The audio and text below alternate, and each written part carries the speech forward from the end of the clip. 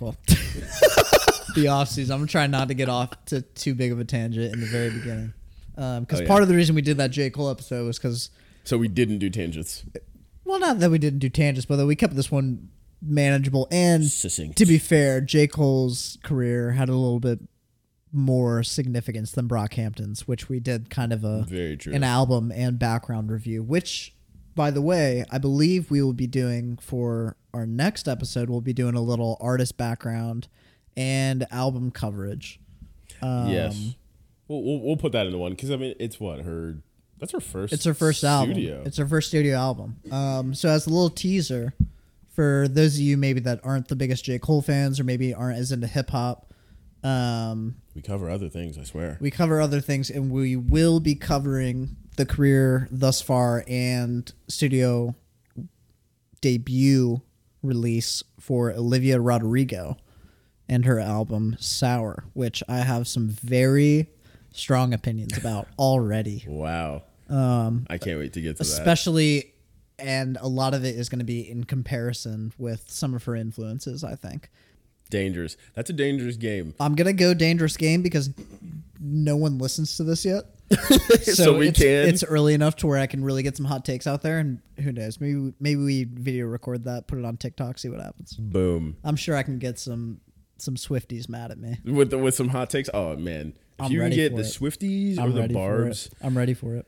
Mad at you, you did something right. Listen, bro, we'll get into it when we get into it, but for now, we are going to be covering the off season by J. Cole, and I guess a good place to start would probably be with the rollout. Yeah, that rollout was, Cole always does his rollouts pretty well.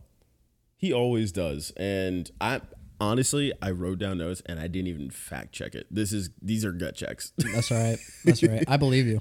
I'm going to believe you. These are gut checks. And if I'm wrong here, I'm only slightly off. I'm not even like way off. But anyways, he's always done rollouts really well. Like Cole, it's very obvious that Cole pays attention to like what people say about him out there. Right. Definitely. And what's going on in the world, not just from like a social reform space, but like, what are they saying on Twitter? Like, what are they talking about right now? Like, he's plugged in. He's very much unplugged, but gets all of the information from the people around him, I feel like. Or he's just a lurker. I think he's a lurker. I think he might be a lurker. I think he's like Childish Gambino, where like he has burner accounts where he's just a lurker and sees it all, but like doesn't do anything on mains. He doesn't even post on his lurker. He just sees it all. So, I think he's got such a good way of rolling out music. I think for Forest Hills Drive, he did like a listening party in that house after he bought it. That's just crazy. Which is cool as shit with fans, by the way. Yeah, because he bought it because his mom had moved out, right? So he bought it after, or like right before the release of the album. Yep. That's right. And he held a listening party there, which is cool. With fans, by the way, not just with a bunch of random artists. Right. And I believe for Born Sinner, he was in New York, and the Thursday or Wednesday before, I think he had like a pop-up theater listening party with fans. Right. Mm-hmm. And he like brought a bunch of fans in there, and they just got to hear the fucking album before anybody else. Did he do one more thing? Those are the two things that are off the top of my head, at least. But either way, basically, if he's gonna roll out an album, he's gonna let you know. He's gonna let you know. And it started with what the interlude. Yeah, that was the first thing that came out. Yep. And he said, "Yeah, the off season's coming." Yep. And then there were rumors about him joining an African basketball league. That's right. Which he is now playing in. Exactly. In Rwanda? No. Yes. Might be Ghana or Nigeria. One of those three. I promise it's one of those three. We don't one have of to those guess three. Rwanda, Ghana, or Nigeria. It's one of those three. One of the big three. Well, his career's over. He's playing for the Rwanda Patriots. Oh, that's an interesting name. Oh yeah, he's done. He left Rwanda due to a family obligation, as he was only obligated to play a handful of games anyways. And totally scored 5 points, grabbed 5 bounds, and tallied 3 assists in 45 minutes. Hey, that's more than 99.99%. Yeah, I mean, bro, honestly, But damn, I can't imagine he was getting the rock that much either. No, but hey, rollout. The rollout though. Regardless. And I think he did the rollout pretty well. He also hopped on like a couple podcasts. He did a freestyle on LA Leakers. LA dude. Leakers. I think that was the best part of the rollout. I think that's what got people the most excited. That was heat. Because he rapped over the 95 Till Infinity. Yeah, the same shit he did on the warm up, right? Yep. So yeah, it was fire. He's bringing it full circle. And oh man, that line, the no Bill Cosby shit, but if people's is sleeping, then fuck them. Holy shit. J. Cole said, "How can I be offensive, witty, and one-liner?" That's disgusting. That's like that. It reminded me of when Lil Dicky was on Sway, and he said something about next thing I'm gonna do is bend over Michelle Obama, and I was just like, "Yep, why would you say that?" Like, first of all, hey, second of all. I love it. I love to see it. Hey, you're out of your mind for putting that out publicly, but yeah, that was a nice bar. That was pretty cool, though. That was a cool bar. So yeah, his rollouts did well. That was a lot of attention he got, and I think even after KOD has been like 2 years since KOD came out, yeah, or I think 2.5. Yeah, because I think that was 2018. It was 2018, and I think Interlude showed I'm back, bitch. It could go up, it could go down. I don't give a fuck. Don't give a fuck.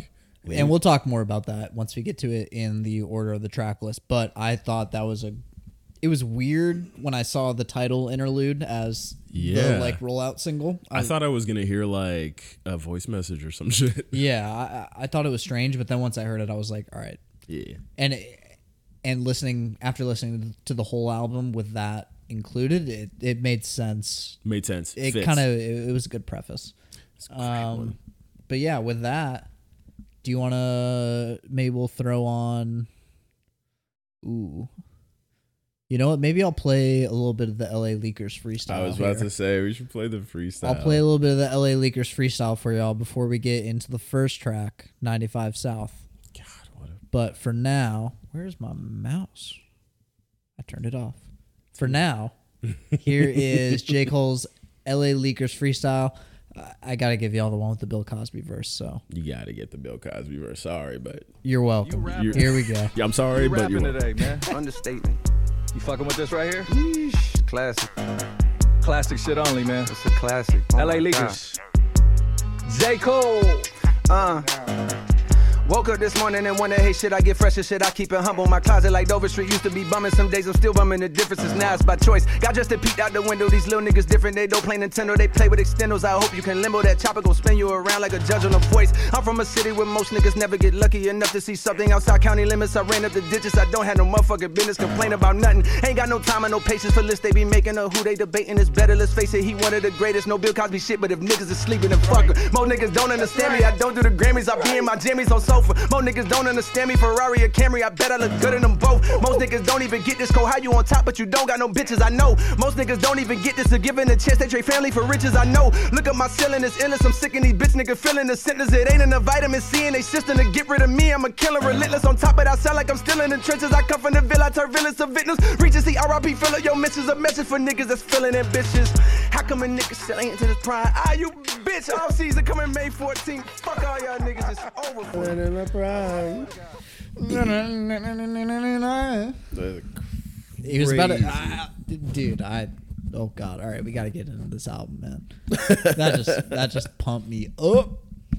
Pump you up. So, you're welcome. First of all, and then sorry if you're offended. And then sorry, but you're welcome. But you're welcome. And now we'll get into 95 South, man, which kicks off this project.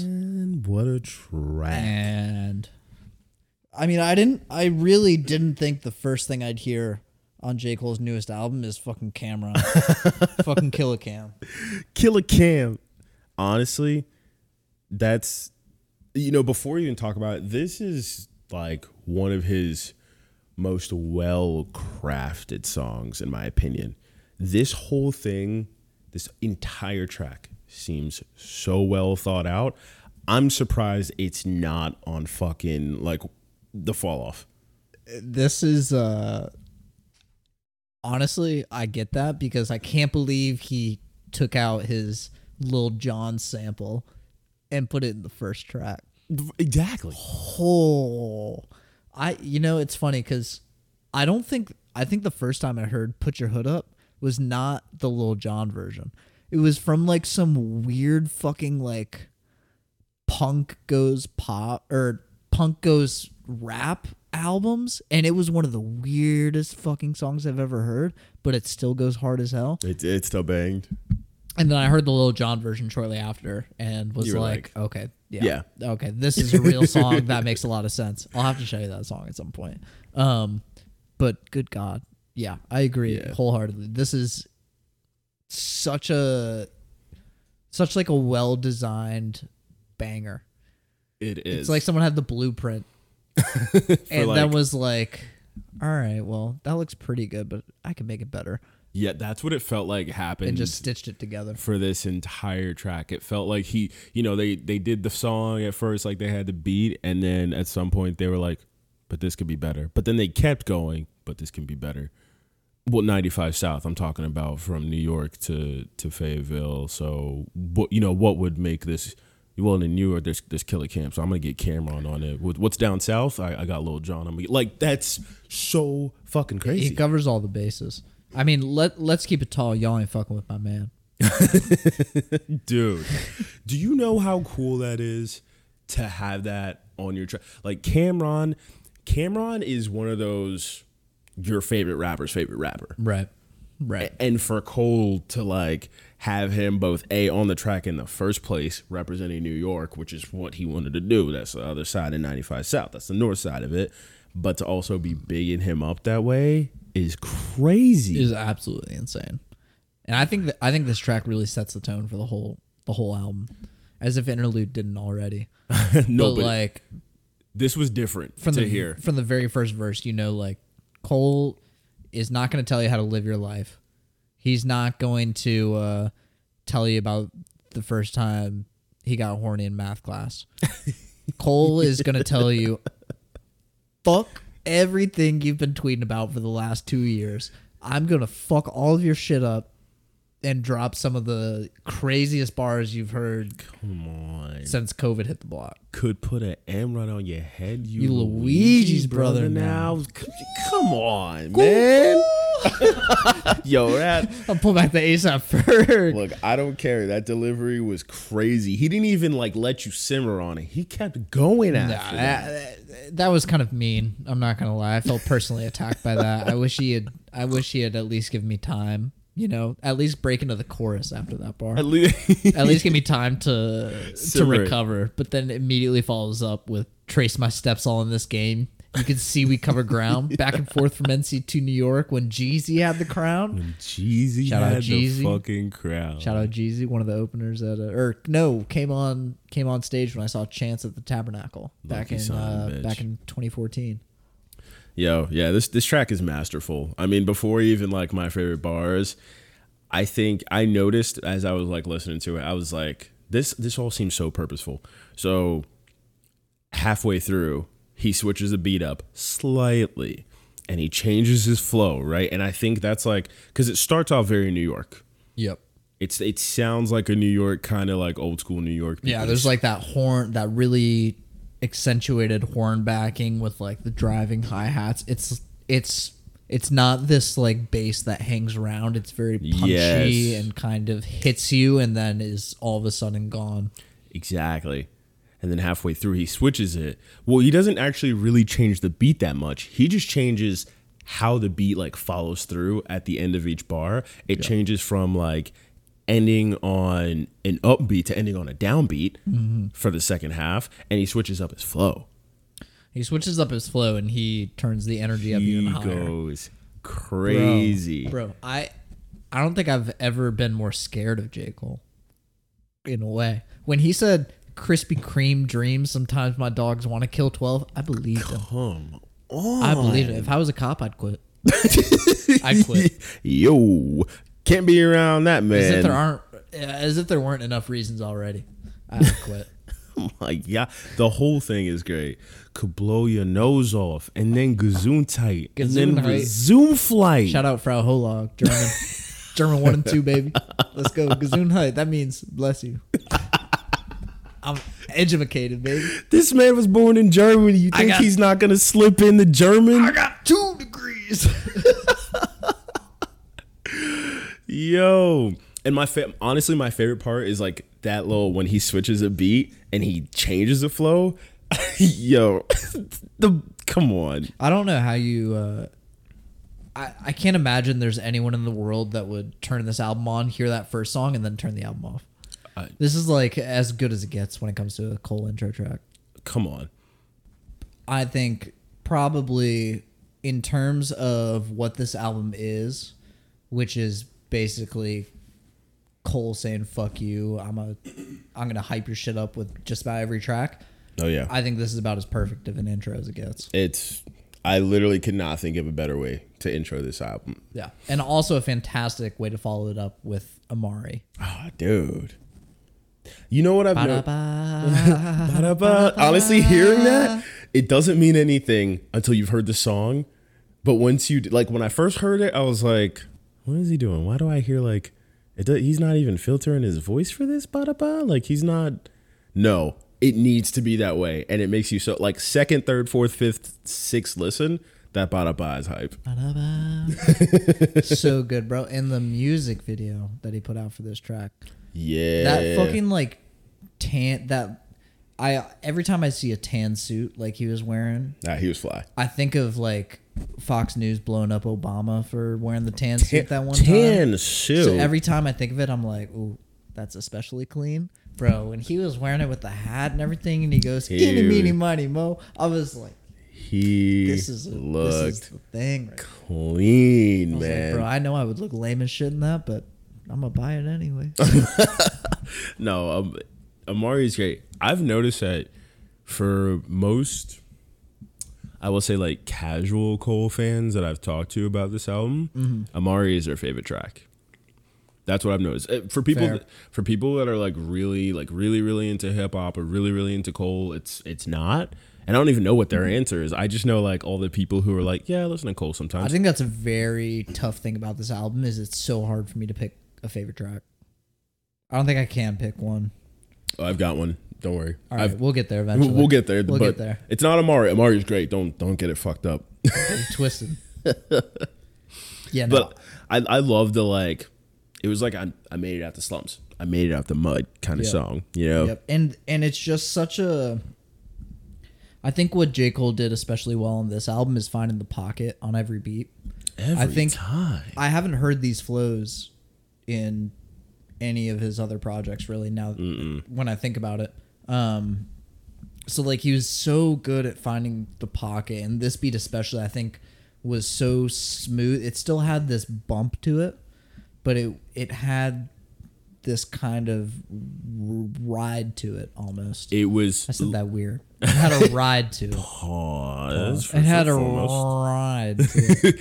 No, you're right. Because I literally in my head, I was like, this is one of the smoothest hooks that a rapper could do where he raps and it sounds smooth as fuck. This shit is butter. He was sliding on that shit. You know what might be the magic ingredient now that I look at my notes? What's up? The flute.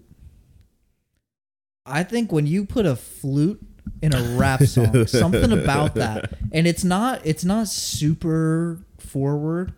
Like when he's rapping, it kind of takes a back seat in the beat itself, but it's like an underlying smoothness. I think something about that just kind of gets people like riding with it. I don't know. Like hip hop and rap songs with flutes in them. Oh, are they smooth? Feds did a sweep, by the way. If you, I'm sure you've heard the song, but like, it's like a beautiful like Indian like sample. Like the song is like some Indian or Bollywood-esque song that they sample from, and it's great. The beat is amazing. But anyways, you're probably right. I'll have to revisit that. The flute might touch a little on the beat. I think it's something about that, and I think this is also. And I really didn't realize this until I was going through Genius looking at kind of like the lyrical breakdown of every song. it's really a lot of these, a surprising amount of these are a chorus or like a bridge at the very beginning, J. Cole's verse, and then some kind of outro or repetition of the chorus or something like that. Like he is really just like giving you a little prelude, going off, and then giving you a little time to settle down with an outro. Yep. He does it so well. And he really does. I mean, some of the standout lines from the dude, just when he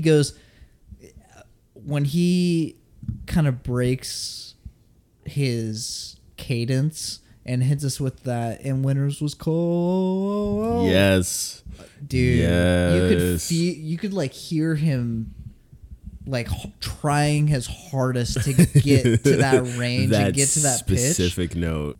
Like, those winters must have been so goddamn cold.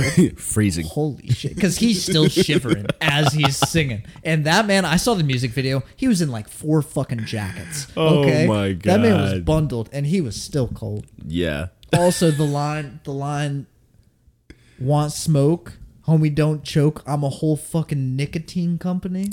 Crazy. And you know what? This man had Jewel Pods, J. Cole. This man had so many great features in 2018 and 2019. We've learned you don't want smoke. Although No Name went there and I think came out pretty okay. I think she came out okay. Well, of all the people that could go at J. Cole and come out, it was like Vietnam. There was no clear winner. Exactly, and it was only because there was subject matter they were focused on, not each other. Yeah. 100%, because No Name is like so ingrained in the, like, she's so fucking educated, it's insane. Yeah, I would never want to debate against No Name on anything, even if it was like, I think the sky is blue and she thinks it's green. Yo, she will win that argument eventually. Talk about notes for notes. That lady's got notes all day. That lady would, if she were, God forbid she ever listens to this podcast, because she would have notes on our notes on the notes on notes. We'd be decimated. I would be dead. I'd be dead. But shout out to No Name. I love especially the song Ace. The song Ace was Smino and Saba. So good. Anyways, Control. Amari slaps. Amari slaps. Amari slaps. And with that, we will get into what I like to call A Lot Part 2. A Lot Part 2. So in my life. It has to be like a similar sample, right? It is. And I didn't even check because I feel confident that if it's not similar, then they made it close on purpose. One thing I do want to say though, so there's 2 people on this track with Cole. There's Morray and there's 21 Young Savage. Maury, baby. And I will say, so I didn't know who that guy was until January of this year when his song for Quicksand like went viral on Twitter and probably TikTok and other platforms, because they were comparing him to Rod Wave, right? Rod Wave had just like blown up, and he was also a big guy doing like sing-songy choruses. Right. And Quicksand came out, with a quicksand and a big and a big man. Like, it was a beautiful chorus and song, right? And I was like, damn, this dude's good. He's got like raw talent. Like he can make a song. And then I remember reading a comment that was like, oh yeah, this guy is from Carolinas. He's from Fayetteville. And I was like, Cole is going to work with him. I don't know how or when, but Cole will work with him. It just made sense. Lo and fucking behold, Cole doesn't pass up talent that's local. Sure. And I honestly had never heard of this guy until this song. Really? And then I checked out some of his other stuff, some of the stuff that he's been featured on. I didn't even realize that he was featured on Quicksand.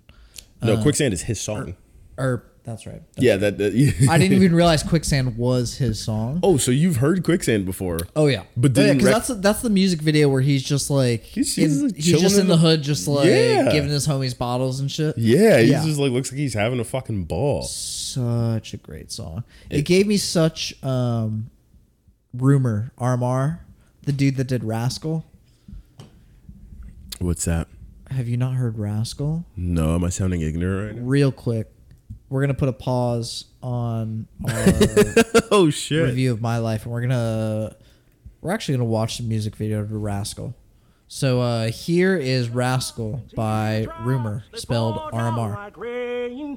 I put on that old song that we danced to, and then I head back to the track. It's not much has changed.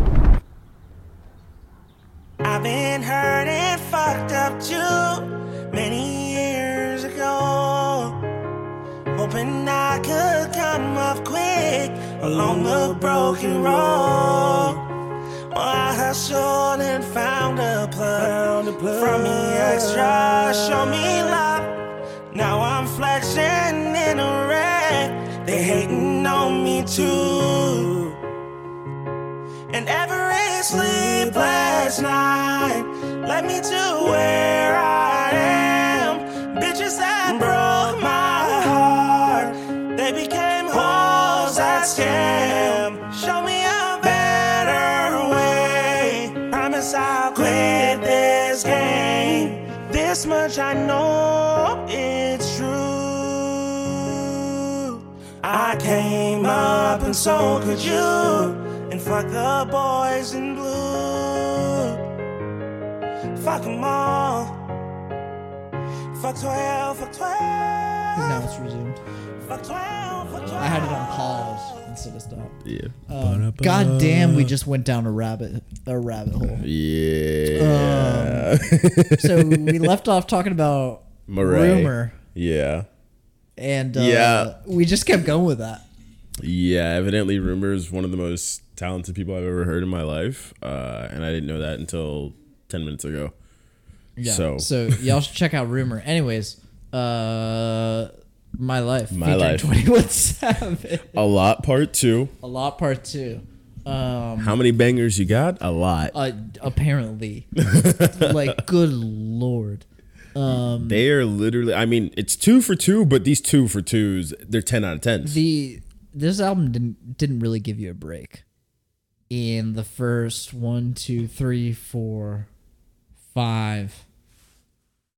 In the first 12 tracks, which is the entirety of the album. It really didn't give you a break. And when this released, it didn't say featuring 21 Savage. I know it didn't. When this released, it looked like a no feature album. Oh. So when I first listened to this, and I very much stayed up till midnight and listened to the whole project through and through, I took my studio reference headphones and took them into bed, which is a very rare occurrence. Okay. But when I heard 21 Savage come on, I was like, yeah, that makes sense. Yeah, this is heat. Yeah. It makes sense, and I could not be happier about it.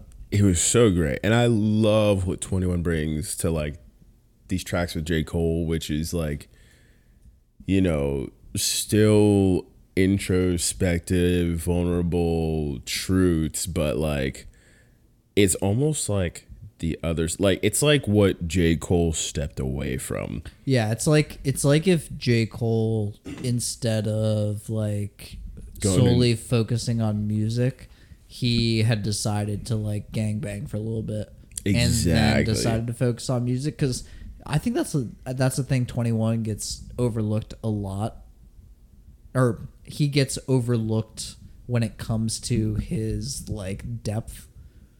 Because I mean, even in like this verse alone, you can tell like he's rapping about some real shit. I mean, he literally He literally dropped a bar about I let that K go when Johnny died. He's talking about the time when his homie Johnny got shot in the head and died, and he himself was shot 6 times and almost died from blood loss.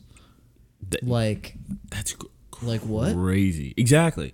It's truthful, but there's still good bars. Like, come on. Okay, we're kind of skipping over J. Cole's verse, which we'll talk about in a second, but I cannot believe the line about I got a good heart, so I send teddy bears every time we make they mamas cry. Dude, come on. That's your heart is not good for that. It's way worse. Yo. It's way worse. Yo. That's like one of the the craziest bars on this album. That's like you're dating a girl, right? And she cheats on you with some guy, and he's like, "All right, well, I'm a good guy, so I'm gonna send him a fruit basket." Oh my god! Fuck off! Just get out of my life forever. 21. That's a cold bar, dude. That's just mean, man. Spread love. Spread love, yeah. But like that Mick Jenkins song. But I think it just goes to show, like, 21 he's that man. Like, he's scared of 21 Savage. Word up, his British ass. I would never swing on anyone affiliated with 21. I feel like I would die. I would hate him to hit me with the "hello, mate," and then pop, pop, pop. For anyone who doesn't know, probably got one of the Revolutionary War era muskets on his hip at all times. Here, reload that shit in 2 minutes. You better be gone. And you know that shit always loaded, so you better not miss. You better. Yo. You better not miss, or you wait another 3 minutes. For anyone who doesn't know, 21 Savage is an Atlanta rapper where we found out through him being arrested that he's British ? Shout out Gwinnett. Gwinnett's got some talent growing there. Gwinnett, it's too big for us not to have talent. Exactly. That's a cheat code. Just make it big as shit and you can say everyone's from there. Exactly. Anyways, 21 Savage absolutely killed this verse. J. Cole, it's Cole, so Cole does what Cole does. And the chorus was great. Moray did amazing. I agree. He stepped up to the fucking plate. And I'm glad that they ended the track with his chorus and they just kind of let the beat fade out at the end and just kind of let that sit. I did too. I also, I'm going back to J. Cole's verse here, but just the Ja Morant, I'm on my Grizzly. I'm on my yeah, that was one of my favorite. I love that, not because it's like overtly clever. But just because I love Ja Morant. I love Ja Morant, dude. I think he's so exciting to watch. And honestly, I think that bar works because Cole like delivers it with energy. For sure. Ja Morant, I'm on my Grizzly. He puts it on a different level, and the beat kind of drops out from under him when he says that. So it's full front and center. It is amazing. It's such a great track, honestly. I feel like I'm struggling to find things to talk about almost in this pod because half of these tracks are just like amazing. One, it's not that deep, and two, like just listen to it and you'll get what we're saying. Like it's just hype, which leads us into Applying Pressure. Oh my god! Hey, by the way, this is my favorite song. This is your favorite song? Applying Pressure is my favorite song. Wow. And here's the thing. It almost doesn't even have to do with the bars or the beats of the lyrics. It's the energy that exudes from this song, which is very obvious. Definitely accentuated by the outro that he gives. That is like 90% of why I love this song is the outro. I think the outro entirely summarizes, similar to what I was saying earlier, but like with the interlude setting the tone for the album being basically like a fuck you, I'm a rap. Exactly. The outro was like, I will literally tell you. I'm not going to rap it. I'm just going to tell you and speak it to you so that you can hear me clearly. People say that I can't rap, and now I am going to rap. And I'm telling you I can rap. I'm showing you. I just rap and showing you. So, and here's one of my favorite things about Applying Pressure, right? It's a simplistic beat. This is a beat for Cole to fucking rap his ass off. And I think we talked about it. This is like, it feels like a rap battle. It feels like a freestyle. You know what I mean? It doesn't feel like this was a song. This feels like Cole was like, hey, yo, put that beat on. Yeah, let me feel that for a second. And then rap my ass off. Yeah, 100%. And we were talking about this during one of the breaks, but that's almost like what this entire album to a certain extent feels like is it's a freestyle album. Oh, yeah. Which is why a lot of the tracks open up with a little something something, then you get one verse from Cole, and then it ends with a little something something, and then you're on to the next one. Exactly. He says, give me the hardest beat you have. I've got something written. I'm gonna go in, I'm gonna put it down. We'll mix it later, but I'm gonna just go and we're gonna make it a song. He's gonna go fucking off. I mean, look, I'm obsessed with it. He just starts so well too. Oh my god! Applying Pressure started my grind where crime festers. And not show like they in their second trimester. Yo, this is a great Hey, by the way, my latest speeches sound like they was released by David East. And he was in the music video. Come on, bro. I love me some Dave East. Come on. Like, the pull you have to go to New York and shoot a video and be like, yo, Dave East, I had a bar about you. What you doing? Nothing. All right, cool. Come on. Be in the video. Get out of here, J. Cole. J. Cole's crazy. Why you gotta do us like that? Look, personally, I will easily say the biggest attraction to me and why this is my favorite song is like 90% that outro, like that whole 45-second minute long. And I personally, like, I'm a competitive person by nature, but I don't usually exude it. But like when I feel challenged, when I like really feel like someone like truly believes, not like, okay, we're walking in the parking lot and you're like, oh, I'll get to the car fast, and I don't give a fuck. Right. Get there. Right. But when you really look at me, and if you in that situation, you were like, yeah, no way you could beat me to the car. My man, I'm tying my laces up and I'm Sonic the Speed Racer. Right. You're not going to let anyone check your pride like that. Are you shitting me? Not even close. So like that whole thing spoke to me. And let me just quickly say, if you see Devon in person, don't challenge him to a physical confrontation of any kind. Don't challenge him to a physical. You'd have to be a pretty fucking big dude to look at me and then be like, yeah, I got him. Dude, I kind of want to race you now. I just want to do like a quick 100 meters. A quick 100? Ooh, quick 100. You might catch. I have a bum ankle, so we'll have to wait another 2 months, but we'll figure it out. Quick 100, you might catch me. I don't know. It's cutting season. Summer's coming up. I'm dropping some LBs right now. See, I literally never exercise, so I'm very lightweight. So I just I cut through the wind. You can move. I'm very aerodynamic, especially since I cut my hair. You got to get the speed on it. I do. Look, I love this. I love this too because it was the first kind of breakaway from the harder hitting beats. I feel like where it kind of got into more like a funkier.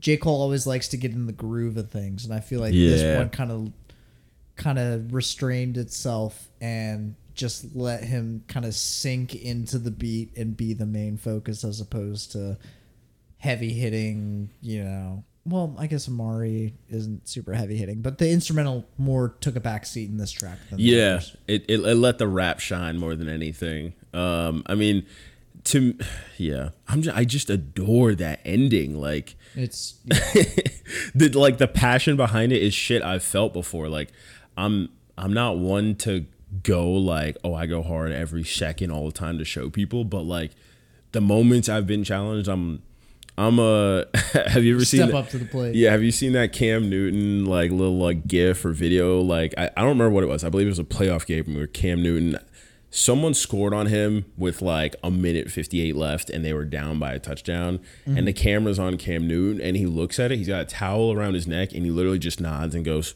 all right. I haven't seen that, but you haven't seen that shit before? Maybe I have. You've just probably seen. But yes, that's me. It's like, okay, it's game time and you're challenging me. All right, and I loved it. And I feel like this album is just a response to anyone that talks shit about KOD. And he was basically like, okay, I'm gonna sit in the back for a little bit. The No Name thing happened. And he was like, okay, these motherfuckers are really gonna want something, huh? And then he just said, I'm gonna go off on every single goddamn song, and it ends. And I thought it was MLK at first, but I wasn't for sure, so I wanted to make sure I was right. Which he did before the March on Washington. That's the one. Which I guess I shouldn't have been surprised. It wasn't surprising. It was interesting that he paired it with this song. I agree. It was interesting that he paired it with the song. But once you look at the context and kind of dig into what MLK was saying, it makes some sense. Sometimes you just gotta do it. Every time I think of someone sampling MLK, I can't help but think of David Guetta splicing in some MLK into his like rooftop Dubai show shortly after the murder of George Floyd. And him saying like, this goes out to George Floyd's family. We are here with you. We stand with you. Plays an MLK sample and then drops like a dubstep beat. Have you not seen that? No. I don't think I want to show it to you in the middle of the pod. That's got to be the definition of poor taste. Oh, it was so bad. Actually, I think I am going to show you once we get to our next break. But yeah, but in this context, I think it was pretty well played out. It was. I mean, I just, sometimes you got to come through and just do it and level that you front of their face that they do it, and they look at you like, damn, I never be able to do it just like that. He really did. The energy on that. He really did do it like shout out. The only like 2 shout out lyrics I got are had more M's than a Slim Shady video, than a real Slim Shady video. That's a crazy bar because the real Slim Shady video had a lot of M's in it. In the previous bar, he said, I just started counting my net worth. You know how much money you have to have, how much wealth you have to start counting? Dude, yeah. For context, for me to check my net worth is 2 apps on my phone. Takes about 45 seconds, minute most. Can I just say that there's no fucking way J. Cole just checked his net worth. That motherfucker he had a song about fucking taxes in his last shit. He knows to the penny exactly how much he's worth. So J. Cole, stop capping. Yeah, you didn't just casually on a Tuesday. Yeah, I know you said in this track, you know, ain't nothing wrong with living check to check because most have to. Like, instead of capping, why don't you talk about being a broke rapper? J. Cole, why don't you talk about how often you check your net worth? Because I'm sure it's daily. Come on, bro. If you're worth that much, if a stock goes down 1%, you're checking. Yo, Cole is like, hey, what's going on over there? Come on, bro. We know you're a businessman. You literally run Dreamville.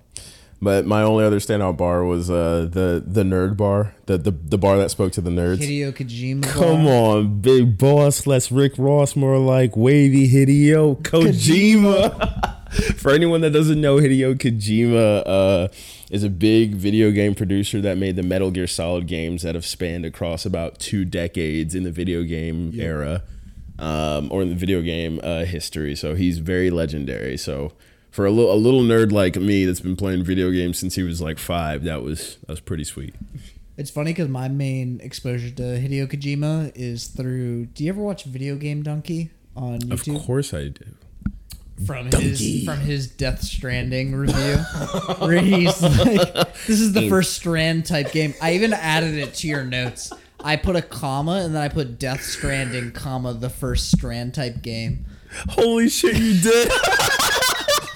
I love me some Video Game Donkey, bro. Yo, Donkey's great. And sometimes you get in a motorcycle. I love that people thought he was black for the longest time. It's like the anti-Devon. I really did. Yo, Donkey is an anti-Devon. I love that. You found your... Is it... His dad, by the way, if you didn't know, is George Costanza. Video Game Donkey's dad? Yes. You're lying. No, you're lying. Everything. You're lying. Isn't that bro. the wildest connection you've heard? You're lying, dude. Straight up. No. How do you know this? I've been following. Wikipedia? I've been following. No, there was like one stream he had where he popped in, like not video, but you like heard his voice, and Costanza. I don't even know the actor's real name. I never remember. But yes, that is. You're lying. Straight up. I've been following Donkey for about Jason 6 Alexander. or 7. There's no. Absolutely. I'm blowing your mind. Hey, for the people that think I don't have no, I got notes in the brain. All right. So he was in. All right, I got to move past this. I'm gonna hold this up forever trying to fact check this. If that's true. Anyways, Punching the Clock is the next track. Punching the Clock. Shout out Dame Dollar, man. I hope. Come on. Who are they playing in the playoffs right now? Yeah, they're playing the Nuggets. They should win. Nuggets are pretty nice. No, Nuggets will win. Nuggets are pretty nice. I said that, but Nuggets are nice. They have, in my opinion, the NBA MVP. You think so? Nikola Jokic. No, I know who you're talking about. Yep. Most consistent all year. One of the better teams. It can't be Steph. They didn't make the playoffs. That's true. Who else would it be? LeBron is still LeBron. LeBron is scraping by the Suns. I don't think. Anyways. Look. I have stuff to say about that, but I get this isn't a sports podcast. I truly think that LeBron is not. LeBron can't be the MVP this season. You just wait till like second, third, fourth round. That's all I'm saying. No, he can't. But it's a regular season award. Oh, the no. Yeah, you're right. The no. Yeah. I don't think they take the playoffs into NBA MVP conversation. I mean, if we were, let's turn this into a basketball podcast real quick. If we were being realistic and honest about LeBron's career, he would have at least double the MVPs he has now. Exactly. He would have been MVP for like the last 10 years. Yeah, easily. Because obviously, if you have LeBron James on your team, you're going to be in the playoffs. Finals. And you're going to be in the finals, and you've got a shot. You've got like a 70% chance like of winning. So, yeah, I mean, yeah, LeBron, sure, but the media fucking hates giving LeBron any credit when it comes to like voting and shit like that. Exactly. And I think it's a spread the wealth mentality. Like, what's it going to look like if we just made the same guy MVP for 7 years straight? Jordan should have probably had more MVPs than he did. Jordan probably should have too. Yeah, but absolutely. That's what finals MVPs are for. Exactly. And that he's won a lot of times. All right. And we digress from the sports podcast. Punch in the clock. I'm gonna let you shoot this off. Do you want another beer? Sure. I'm gonna grab. Punch in the clock that I liked, man. It was a solid song. I'm gonna be honest. I never paid too much attention to Punch in the Clock, and I don't mean didn't pay attention as if like I didn't listen to it. I mean, they were just other tracks that were so stand out that like I either kind of laissez-faire listened to Punch in the Clock, or I was rushing to other tracks that I was more interested in. Yeah, I think it's a lot, because I think that is true for a lot of people. Because I think the instrumental on this is a lot different than most of this album. I think it feels a lot more. This feels like something he should have released literally in COVID, like with that 2-pack, like with Snow on the Bluff. Yeah. It's almost, the strings give it this like weird kind of uneasy feeling to it. It does. It does. And it's the first breakaway from kind of these like up-tempo get hype songs, and he's still rapping like it's one of those tracks, of course. And I do like the beat. I will say that I like the beat. I like the instrumental. It's like this nice steady bass with some rim shots. The strings and the saxophone are constantly fading in and out, and I like the energy. It just, I don't know if it fit in as well with the rest of this project. It didn't, and more specifically, if it was going to be in this project, I'm not sure if it should have been here. Yeah. I'm not sure if it should have been here, but it's close good. To the end. Like if he releases as like a single as a lead up to this, that would have been great. Yeah. Like back on top, punching the clock, clutching sanity. Like the flow got more cribs than Habitat for Humanity. Shit profound. We probably gained more profanity. Like I hate you, J. Cole. Stop doing this. He's so good. You're a criminal at this point. So fucking good. But you're right. It didn't match the tone. This should have been the fucking interlude. This would have been an interlude. You know what I mean? And by the way, when you frame something as an interlude, you do something different to that, whatever track that is. If you think about it, you could almost just take out the Dame Dolla samples, not samples, I guess, but the Dame Dolla excerpts from the first and last part of the track and just make that the interlude. Just have it straight. Damian Lillard speaking over an instrumental. That would be pretty hard. That'd have been in clean. And of itself. That'd have been clean on it. That being said, I still think this is a pretty good song. It's still a great song. I can't pick a least favorite track out of this album. I think this is closer to the bottom for me. You know what? I think that says something about this album. Yeah. I think we're on and we will get I want to ask you at the end of this episode where you think this ranks. If we were to do our ranking again from last week, But include this album, where would it rank? So we'll get to that at the end. But yeah, I have a hard time picking a least favorite track, and I just think it's really solid. He raps about some real shit. I mean, he's talking about a dude that he saw being killed in front of him because he was basically like flexing too much, and people got tired of him bragging. Yep. Like, for as much as people think that this might strictly be a J. Cole braggadocious album, kind of like flexing constantly, saying like I'm the shit, he's still like there's vulnerability here. He still put some real shit in there, man. Yeah. And that's what makes J. Cole the best, because he can do that and still get off some amazing bars all in one fell swoop. 100%. And with that, do you want to give him a little taste of Punch in the Clock before we get into the second half of this album? I do. All right, we'll give you all a little taste of Punch in the Clock by J. Cole, and then when we come back, we will talk to y'all about the second half. Part 2. Go, go. It ain't nothing I want more. Ain't nothing I want more. I told you when I first came here, I said I ain't come here to waste my time. I came here, they gave us a chance to get in like we asked for, and that's what we here to do. Yeah, nigga, 2-6. Job still ain't Straight done, up. but I said, you know what I'm here for. Back on top, punching the clock, clutching sanity. I got more cribs than Habitat for Humanity. Shit profound, we propagating more profanity. Paid out collections for recollections of calamity. The shit pop off, I learned to duck under the canopy. Till it cool off, they murked the nigga right in front of me. Told him to come off his chain for trying to floss. Died over a cross, just like the start of Christianity. When I was a boy, the teacher often reprimanded me. Thought it was toys, it was... As you know. Cole. And that leads us to 100 Mil, which for some reason I've heard a lot of hate on.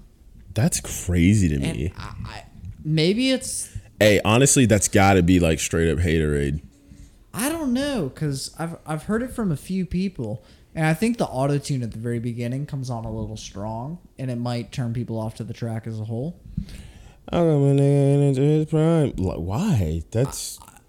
I don't know, because it felt very modern. Maybe it was just because it did strike me as a little odd when the track first played.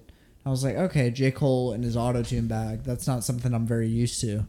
But it's just, it's hype, man. It gets me back in that mindset. Like, I'm ready to go. Exactly.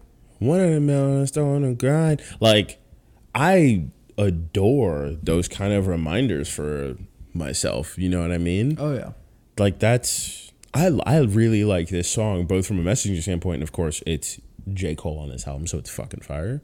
Oh, but yeah. like I don't even know if I call it a chorus, but like we said, like he opens up with like a pseudo chorus, or he has like all these songs are like bridges, and then he raps, and then back to bridges. They're not really like choruses, except for maybe My Life. Either way, but it opens up with that, and he goes in, and I love that little like bridge, like 100 million stone and grind. Yeah, because even in this track, technically he still only has a verse. I mean, according to Genius, it's the pre-chorus, the chorus, the verse, pre-chorus, chorus. Oh, okay, he's got a verse 2, quote unquote, but it's 4 bars. Yeah, exactly. It's literally nothing. Which is basically a bridge. I mean, you might as well call it a bridge at that point. So yeah, no, I really like this song.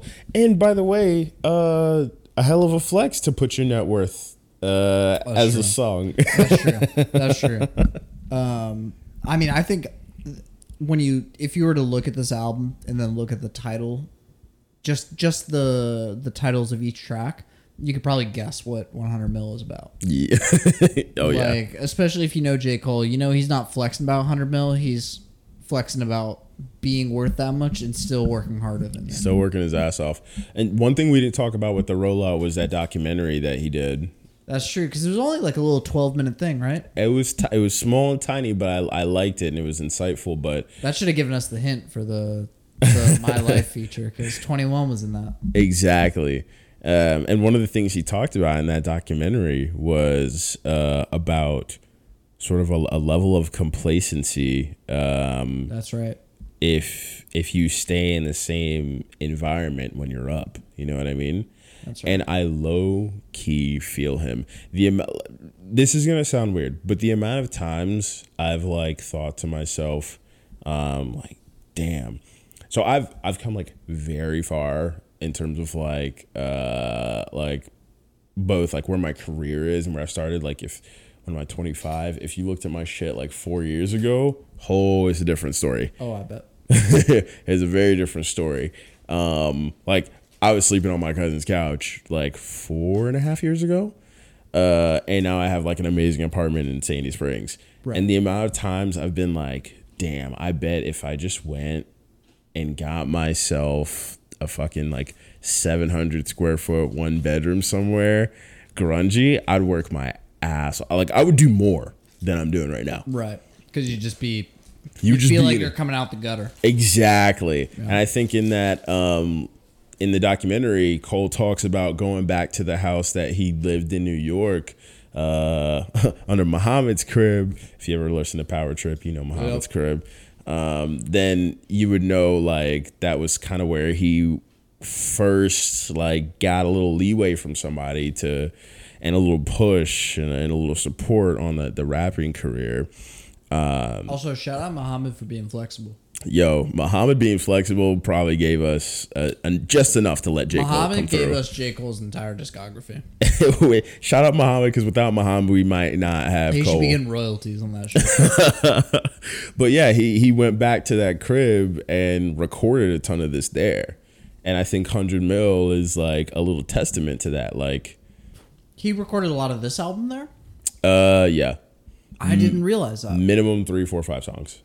Wow. So like for part of this, and like this and the Fall Off, he literally like moved there, spent a lot of time he put a studio in that same house and went there and was like put himself in that environment of grind city, of fucking I wake up, I'm just getting it. I'm not the man that's got a whole record label under me. Yeah, he almost humbled himself by going back to the roots. Exactly. And that's what I think this song is about. I don't think this song is about flexing, you know, even though it is, but it isn't. I do have this, but I've humbled myself because I'm trying to be great. Right. It's almost like a message to other people that are wealthy, like, yo, I'm worth more than you and I'm still working. So like, if you think you made it, no, you still haven't made it. No, there's still more to do. By the way, so by the way, one of my favorite bars of the whole album is here. Don't care if it's Michael B. Jordan that's calling my woman the fuck. She ain't never gonna pick up. Fuck, she gonna never pick up. I can't say the same. Honestly, I can't say that. I asked my girl. I said, if Michael B. Jordan called you, would you pick up? And she said yes. Yo, honestly, I don't know. If Michael B. Jordan called, low key, I don't think she picks up.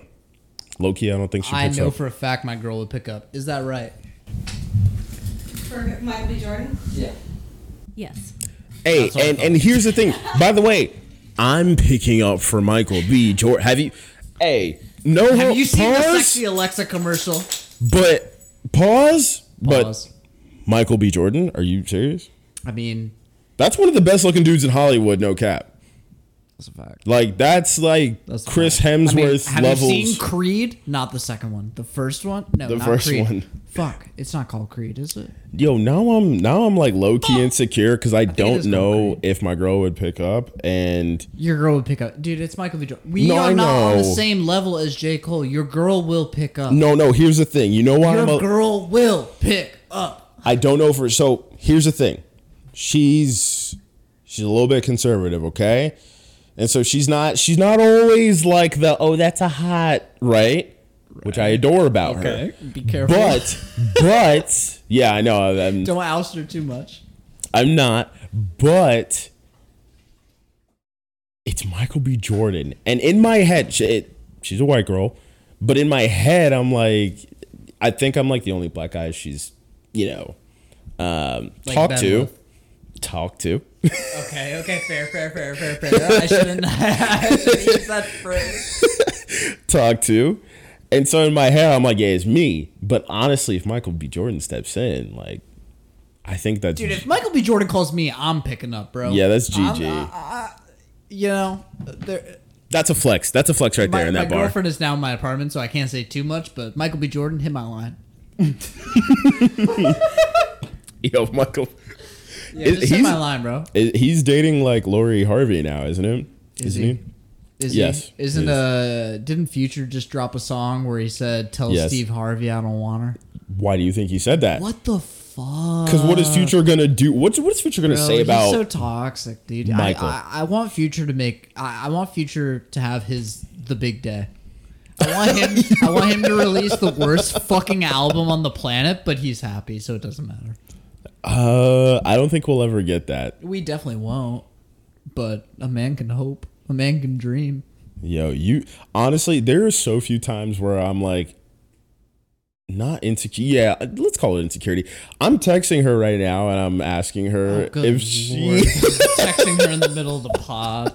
Please ask her if she would pick up Michael B. Jordan. If Michael B. Jordan called you, would you pick up? We already got my opinion, so we need yours now. I want your girl's opinion. You said I used a strong term. You did say a strong term. I didn't say a strong term. You said a strong term. You should bleep over just that term. I'll bleep it out for sure. No, yeah, leave the rest in, but bleep out that specific term. I definitely will. Do you know who Michael B. Jordan is? I gotta ask her that first because she's not super. No cap. She knows who Michael B. Jordan is. I know, but I gotta lead into it. I can't just ask her outright. Sexy Alexa. Yeah, that was crazy. Anyways, we should call this Notes on Tangents on Notes. But yes, that's a hell of a bar to put in a song, and it's true because you're J. Cole, and no one else can fucking say that. Drake probably couldn't even say that. You know what's funny? We're talking about it. Drake had a Michael B. Jordan line. No. Oh. Yep. He did. What did he say? Oh man. He did. It was in it was either in Seeing Green. Lucky Lefty. I think it was. Yeah, it was a leak. It was a leak from like last year. Michael B. Jordan, you call you right now, you answer, and that was from a leak from Drake last year. That was the bar. What the fuck? Yeah, Drake's tuned in. We're gonna give y'all a quick pause and give y'all a little listen to 100 Milli. I said Milli. It's 100 mil. It's 100 mil. It's specifically 100 mil. I said Milli. God damn sheet, man. I'm a pleasure. Anyways, here's 100 mil. Never pedal right, never said a lot. Only what need to be said. Got a little guap when you get a lot. Want no bitch leave you on red. Don't push me, nigga, my feet on the ledge. This game is like follow the leader. If you looking closely enough, then you'll see that I live. The moves that I made, the people I fed, the evil I ducked. They minds is too feeble, they lean on their crutch. I'm bleeding for fighting my demons head up. So yeah, that was 100 mil. J. Cole. I can't believe people hate on it. That's a crazy track to hate on.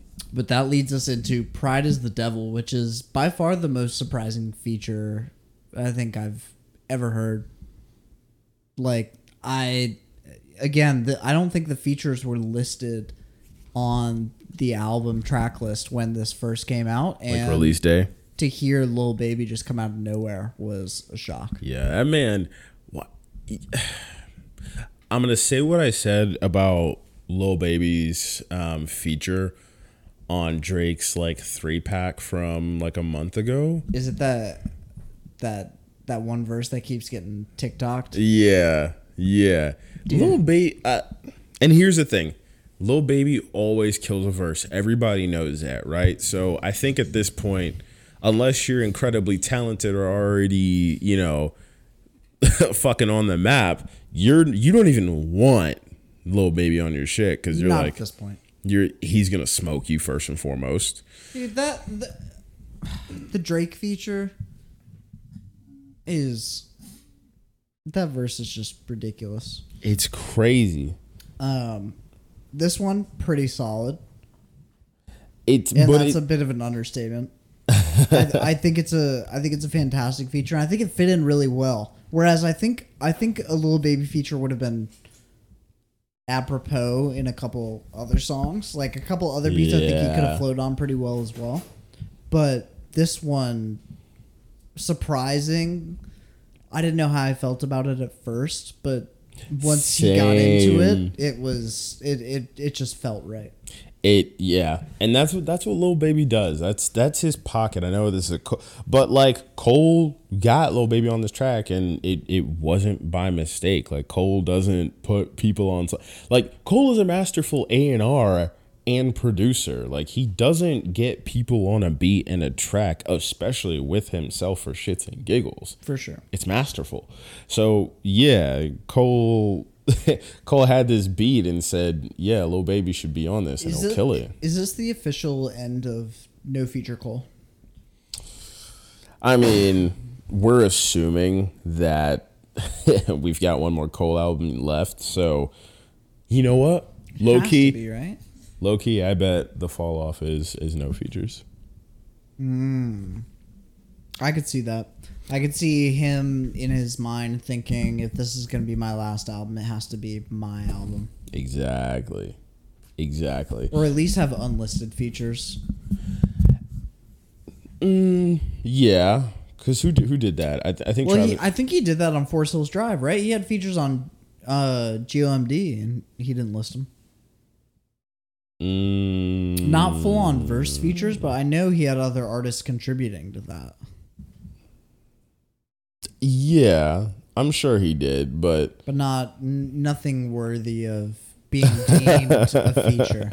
Deemed a feature, platinum with no features. That's Cole's thing, right? I don't know. I would say it probably is the. I don't think it's the end of no feature Cole. I think the fall off will be something like that, and I think I think he'll create a lot of new music outside of the fall off and do things with Dreamville,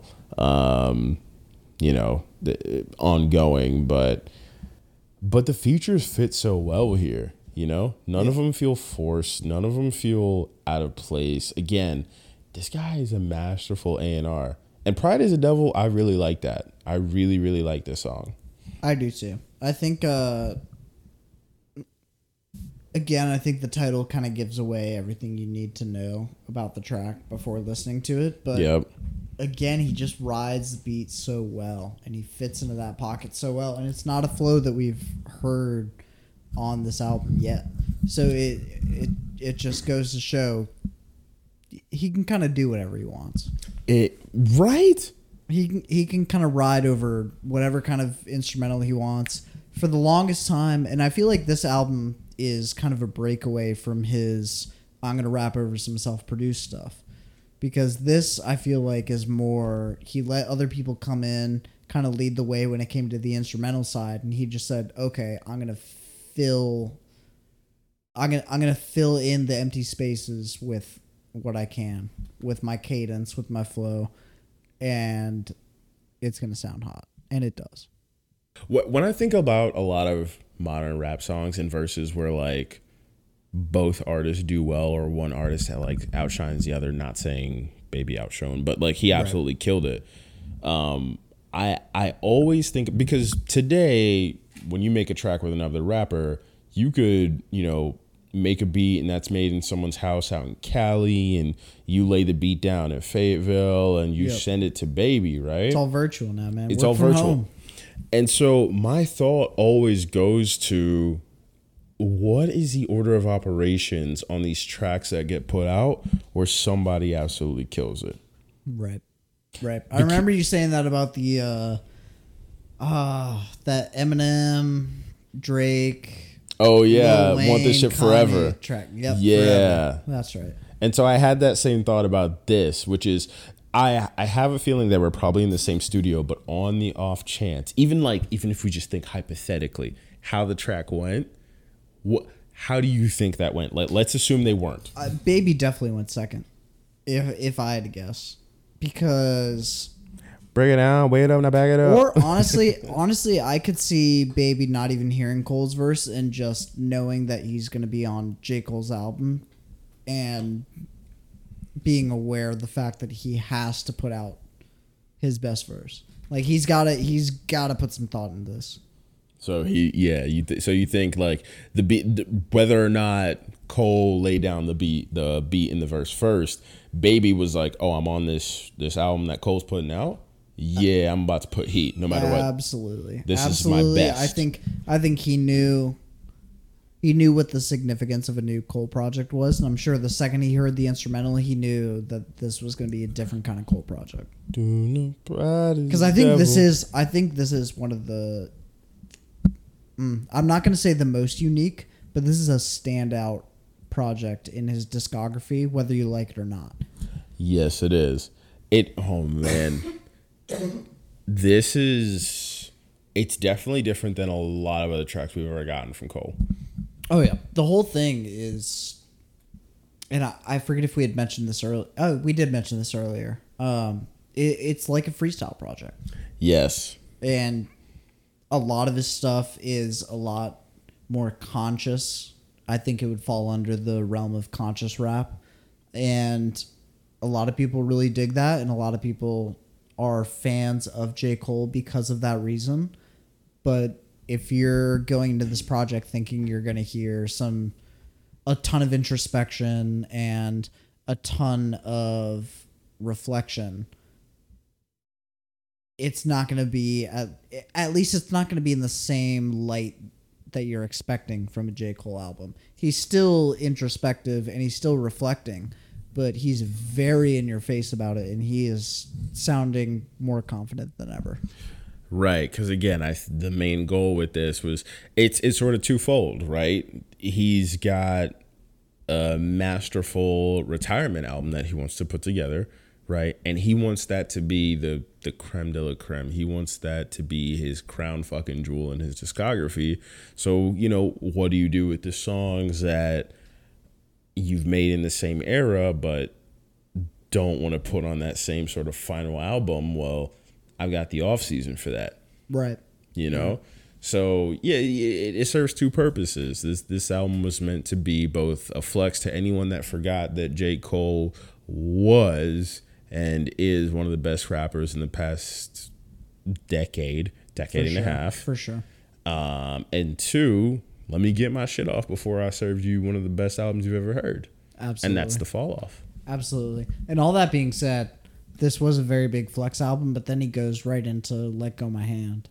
Oh, man. Which is very much not a flex song. I think it's probably from a messaging standpoint the most, or at least diverges the most from the main message of this entire album, which is essentially, I can fucking rap. And he still fucking raps at the song. But it's just a very heartfelt, almost touching track about his son, like, growing up. Right. Which is super cool to hear, honestly. And how often do you get to hear? I think maybe I've only heard that from Jay-Z when Jay-Z talked about Blue. Right. Blue Ivy. Right. When she was young.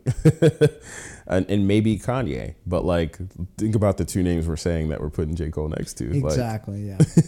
We're talking 100% Mount Rushmore in the 2000s for Jay. Exactly. We're talking 100% Mount Rushmore for Kanye for probably the 2000s and the 2010s. Yeah, well, how early was... Graduation was like 08? 04. Yeah, graduation was like 07. Late. Yeah.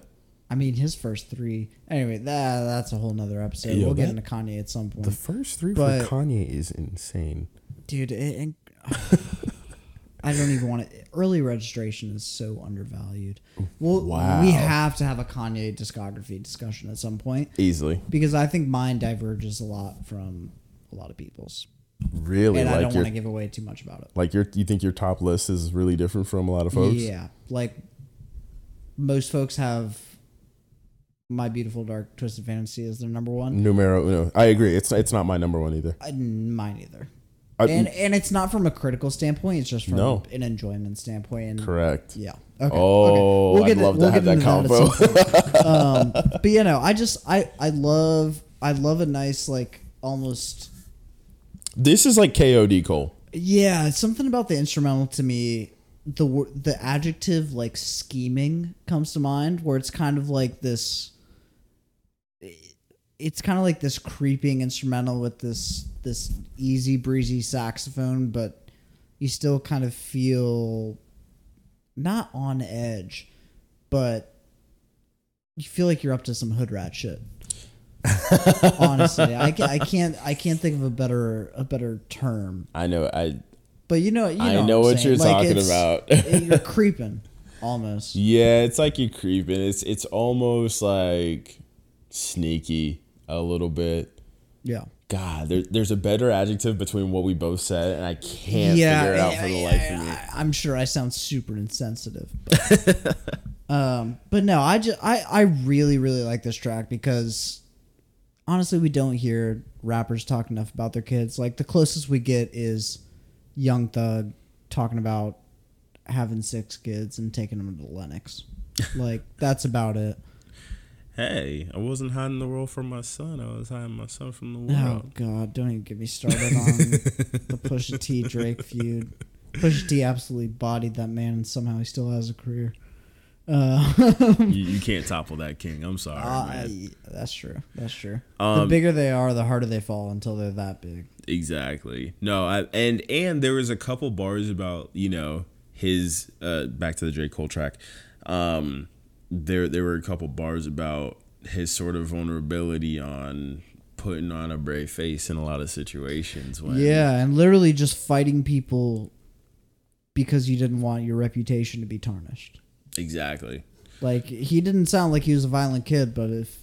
It sounded like, hey, I gotta fucking nut up right now, because if I don't, this could be when somebody presses me in 6 months, and they're not afraid to pull a gat on me. Exactly. Like, they want to make sure you're not pussy. Exactly. Basically. And he even talks about, keeping a tough demeanor, and that was your bluff, and hoping it was working, but you got to try to make sure you fight just to keep that same sort of facade up. Oh, yeah. And I thought it was funny that a lot of people heard the end of his verse talking about Puff and thought that was like, oh shit, Puff and Cole are beefing now. What the fuck? No. I'm pretty sure this happened years ago. Yeah, it was and Cole is basically saying the last time I really had beef with someone was a while ago. It's squashed now.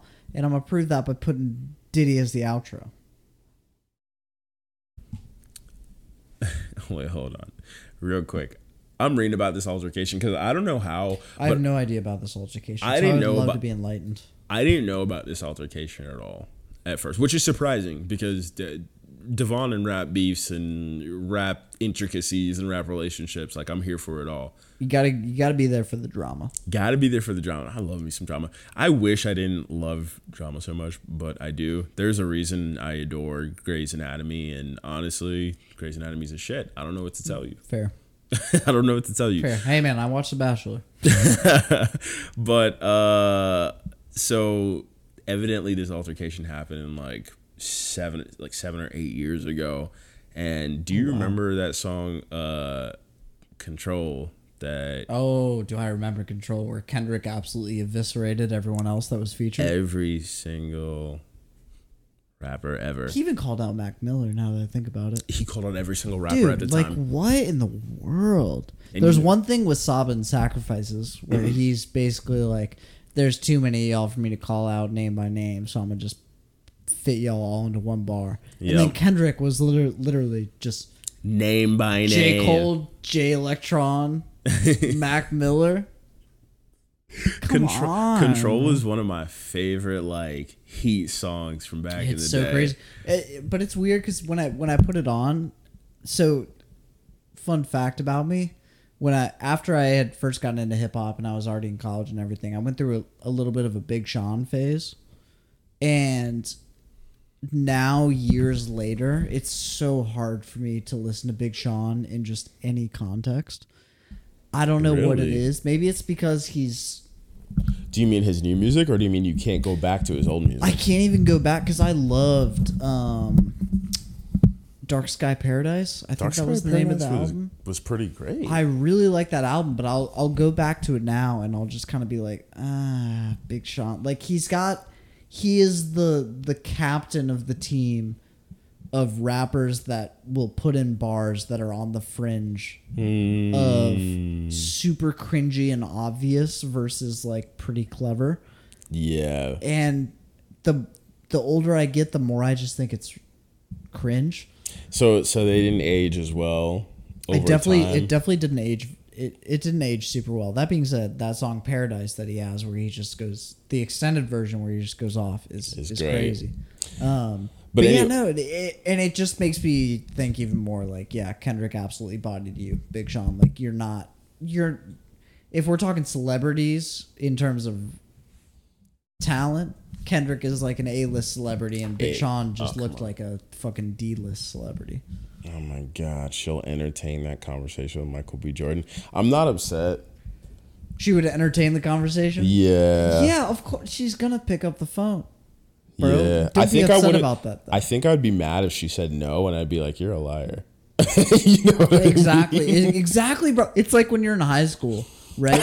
And your girlfriend says that you're like the most attractive person she's ever seen. It's Why like, are you lying? Bro. Yo, we can be in a relationship and that not be true. Exactly. It's okay. We can have communication. I'm glad. Listen, I know if SZA ever hits up my girl, she ain't gay, but done for. That's done. It. I'm out.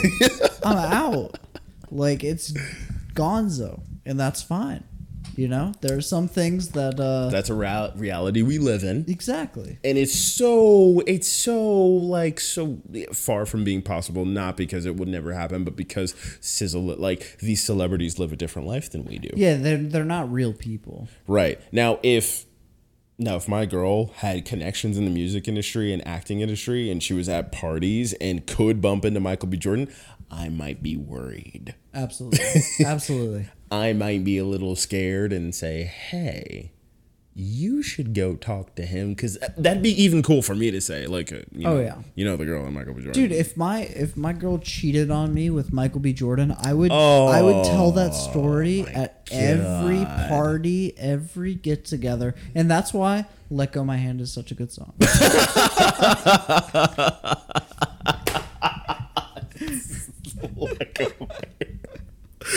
I mean, you're low key not wrong. You gotta let go of the hand. No, I forgot we were talking about that song. Listen, I'm letting go of my girl's hand. Hit up Michael B, bro. Shoot your shot. Shooters, you miss 100% of the shots you don't take. Fact on facts on facts. No, we were talking about "Let Go of My Hand." He got into an altercation with Puff defending Kendrick because I believe in the Control verse.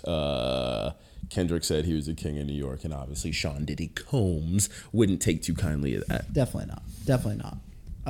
Which leads us into technically, I guess, the second song on this project that was released to the public. Yeah, this is like the lead single to the song. But it is the lead single in Interlude. And what a way to tease this album. I think it set the tone 100%. Oh my! I remember when I first heard this. So obviously, no one really knew a Cole project was coming. Honestly, so let me talk like macro music industry, or at least in the hip hop world.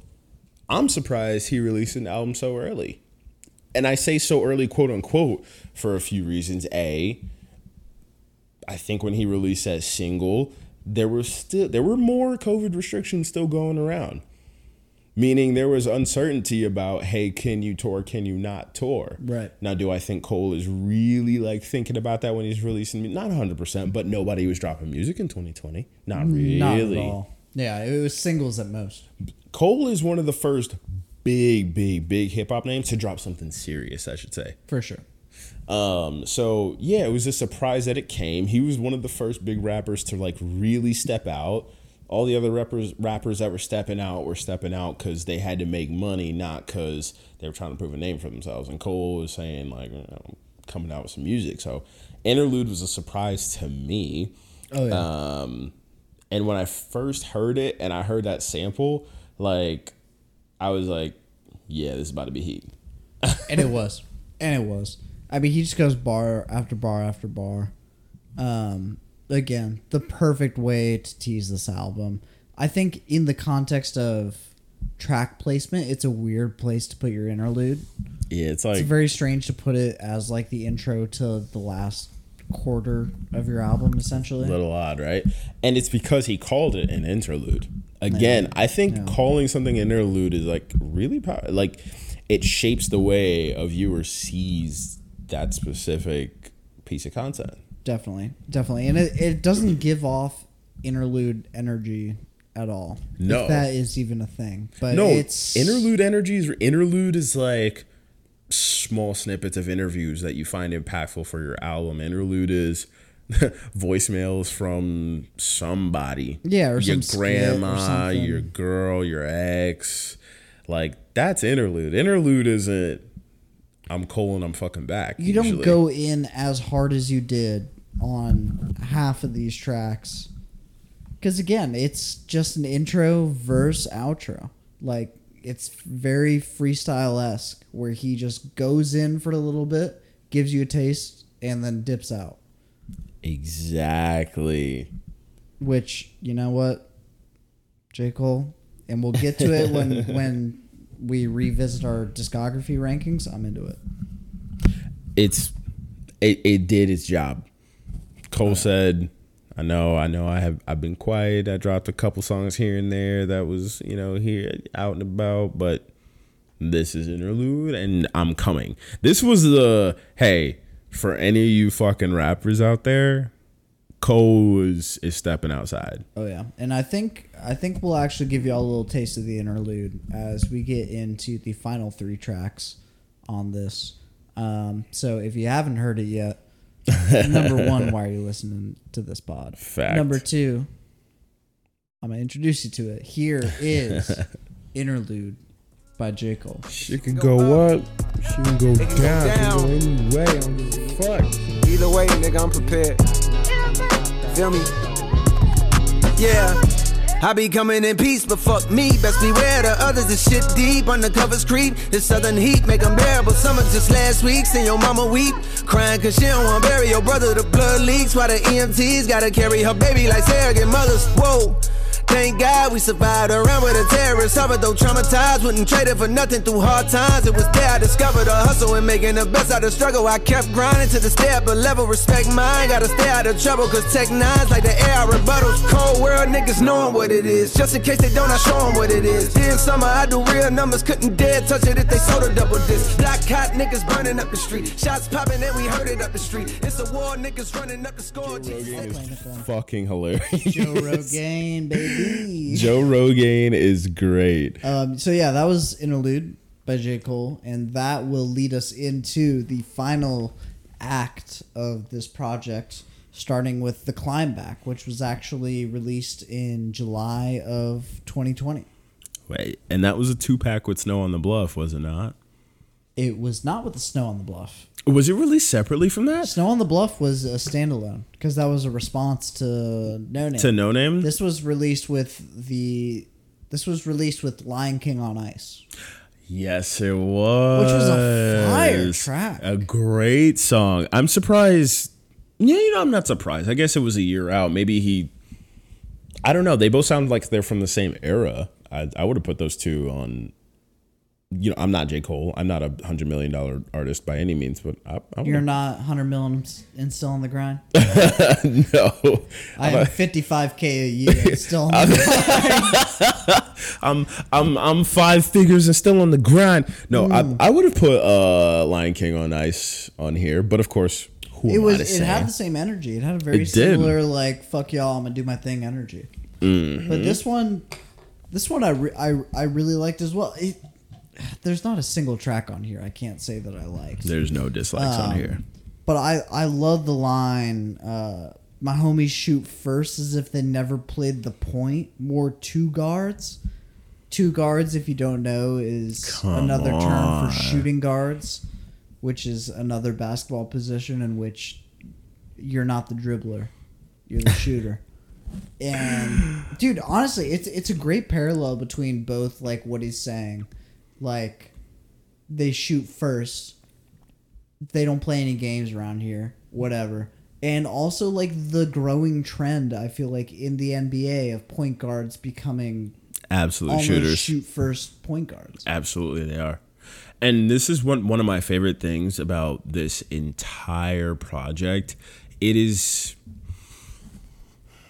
You had to take a deep breath. I did because I want to call it unapologetically Cole. And here's why I had to take a deep breath is because I was like, damn, am I saying that he's been less unapologetically Cole on the projects? Not exactly. It was more it's not even unapologetic. It's purposefully Cole. Yeah. Yeah. 100%. I'm projecting the coldness. I have never heard his vocal inflection sound so confident.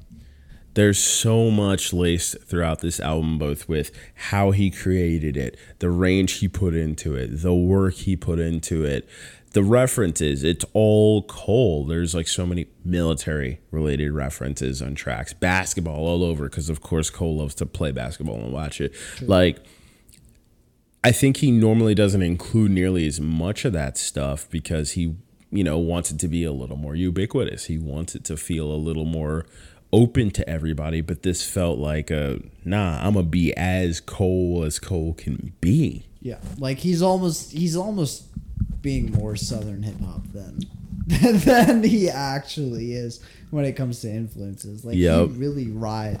I keep saying rides, but he really does. He just kind of. If the beat were a horse, he put the saddle on every one of these horses, hopped on, and just spurred on away. He was Red Dead Redemption 2 in that bitch.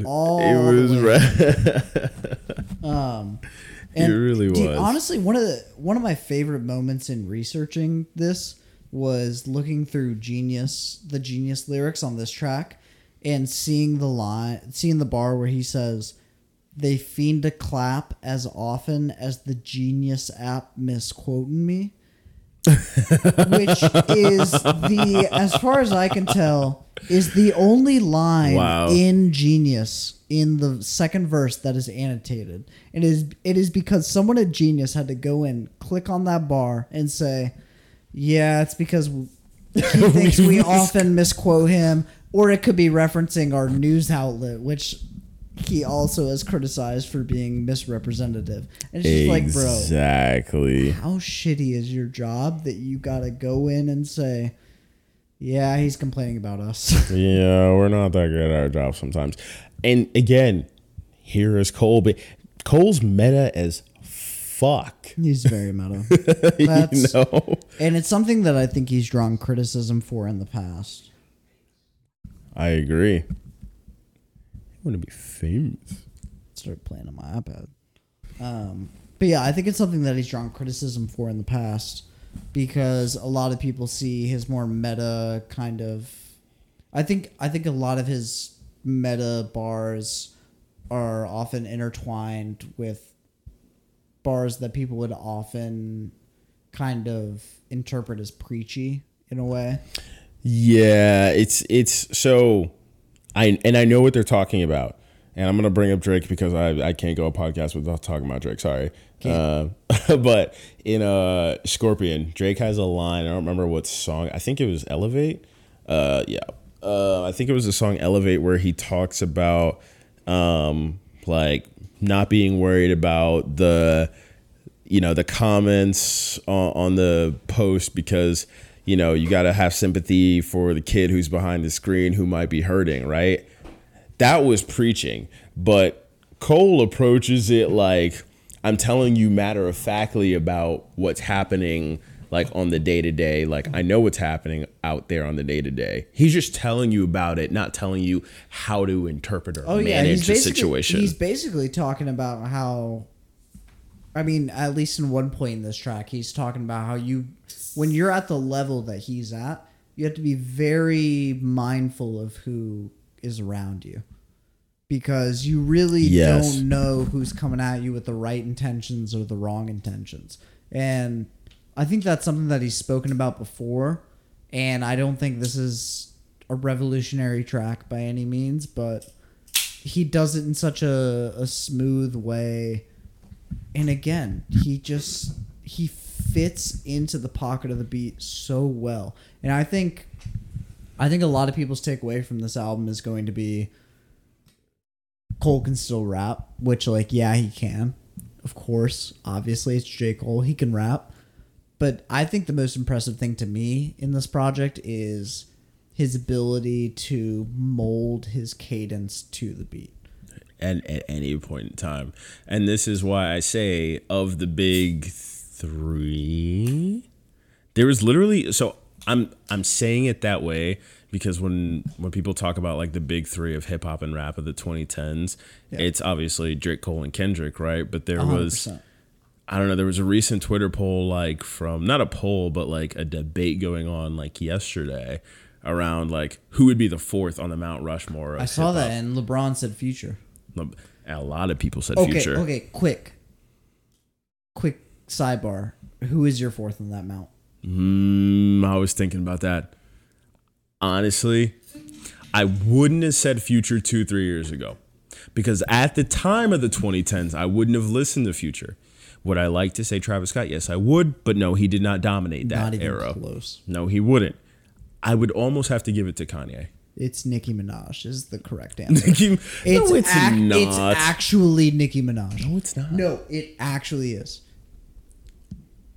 If you think about it, if you want to think about it from a numbers perspective, definitely. A numbers perspective, Nicki Minaj. If you want to think about kills it from a artist that people want to get on their projects, it's Nicki Minaj. Everyone wants Nicki Minaj. If you want to talk about impact and having like kids in the game, it's Nicki Minaj. It's Nicki Minaj. Who kind of laid down the groundwork for the Cardi B's, for the Megan Thee Stallions. There is no Flo Milli without Nicki Minaj. There's not. And also in the same breath, I don't want to give any disrespect to like the Rhapsodies, the Little Sims, the Tierra Wax, the people that are doing their own things separate from this. But when it comes to mainstream rap and women breaking through kind of this super misogynistic barrier that hip hop has had for a very long time. Have you heard rap from the 90s, bro? It's so disrespectful to women. Very bad. Also, shout out Remy Ma as well. Yo, Remy Ma. I don't want to catch any heat Yo, you shouted out every female rapper. I'm trying to give y'all a platform. But Nicki, to me, at least when it comes to Kanye in the 2010s, he had My Beautiful Dark Twisted Fantasy, right? That was what, 2011, 2012? Something around there. Yep. Fantastic album. He dropped Yeezus, all this shit, right? Kanye didn't become an icon in the 2010s. Kanye kind of already, in my opinion, solidified himself as Kanye, and then he fucking took a dive when he started talking about slavery as a choice and shit like that.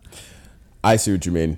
I see what you mean. He was already solidified at that. 2011 was Watch the Throne, and that was borderline his peak. Okay, yeah. So I see what you mean. Yeah. So Nicki Minaj, you're right. I think when she did the mixtape that she just put back, not back, but put onto streaming services. Released, yeah. Beam Me Up Scotty was like 2007, 2008. And it still hits. Oh my God, Itty Bitty Piggy?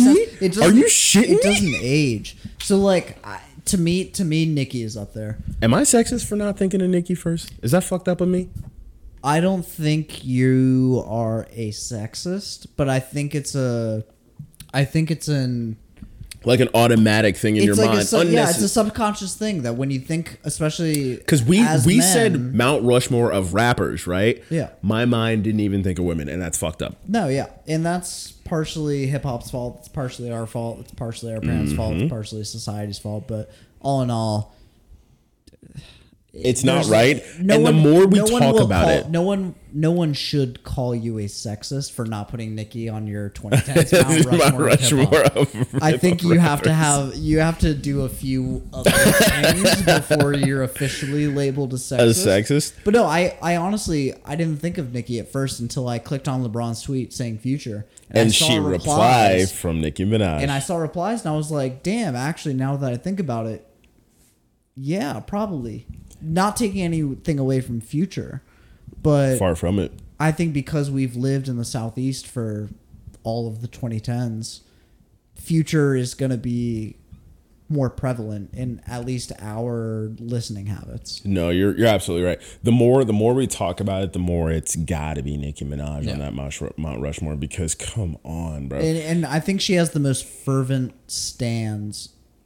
Barb stans scare me. Barb stans are scary. The Beehive, I'm not scared of at this point because, like... You're not scared of them. They're a big force out there. They're a big force, but, like... It's almost as if I could never say anything bad enough about Beyonce. Right. To where I would be afraid of the Beehive. So it's like...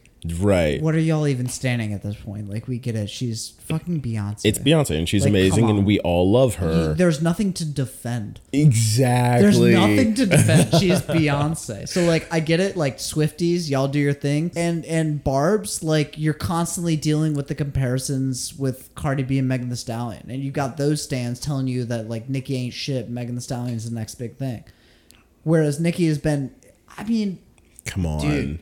Yo, Nicki was around for all of it. Nicki was next to... That was what, 09? Yeah, that was like 08? 08, 09. Bedrock was 08, 09. Oh boy. Yeah, Nicki's had heat for a long fucking time, and she... I almost don't even want to say she deserves more credit, because that woman sells fucking more albums than just about anybody. She's got all kinds of accolades under her belt, but... I think she does need to be up there in that conversation. The more we talk about it, you can throw on just about any Nicki Minaj hit, and Devon is rapping those lyrics. I know every word to Itty Bitty Piggy. Bro, also, we are so good at dating music because that track came out in 09, and that was a fucking blind guess. Good Lord. I will give us props for that. We're on target with our... If I was alive for it, I know when it came out. Exactly. When did that come out? Was that 06? Like late January? The aesthetic feels very 09 to me. That feels like February 23rd of 2003. That's so post 9/11. We know our music dates. No, you're absolutely right. How did we get on that? Mount Rushmore. We were talking about how good Cole was. The Climb Back, good song. We were talking about how we got to move on. We got to move on to Close.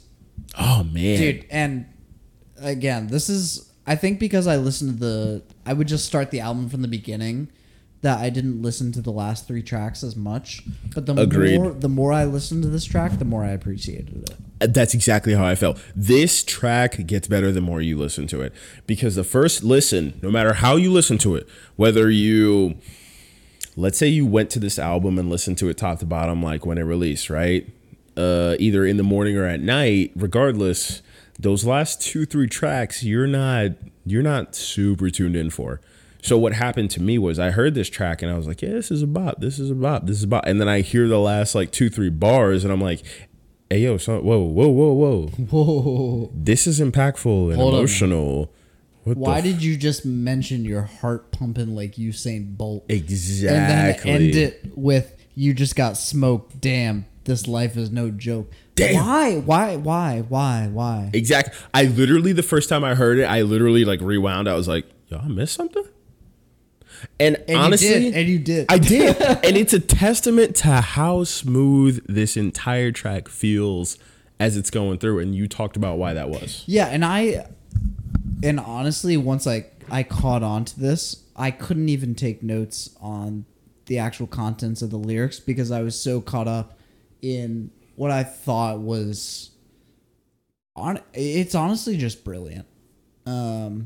And I genuinely don't think a lot of people will catch this on the first listen, but just about the end to every bar that he has rhymes, at least in a skewed rhyme context, with close.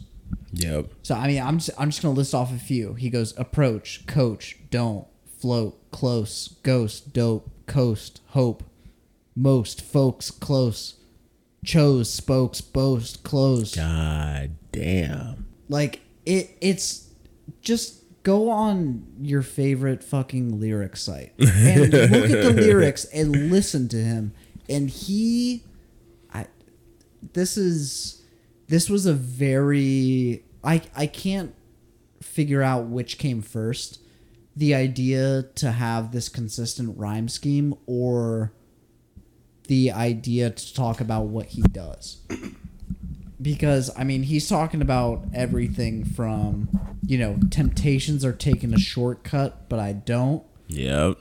To two homies signing 2 different notes, and I gotta coast.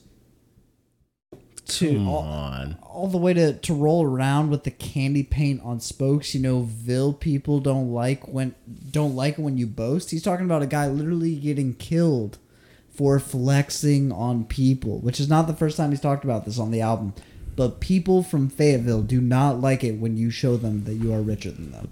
And this is reason number 334. I will not be going to Fayetteville, Carolina.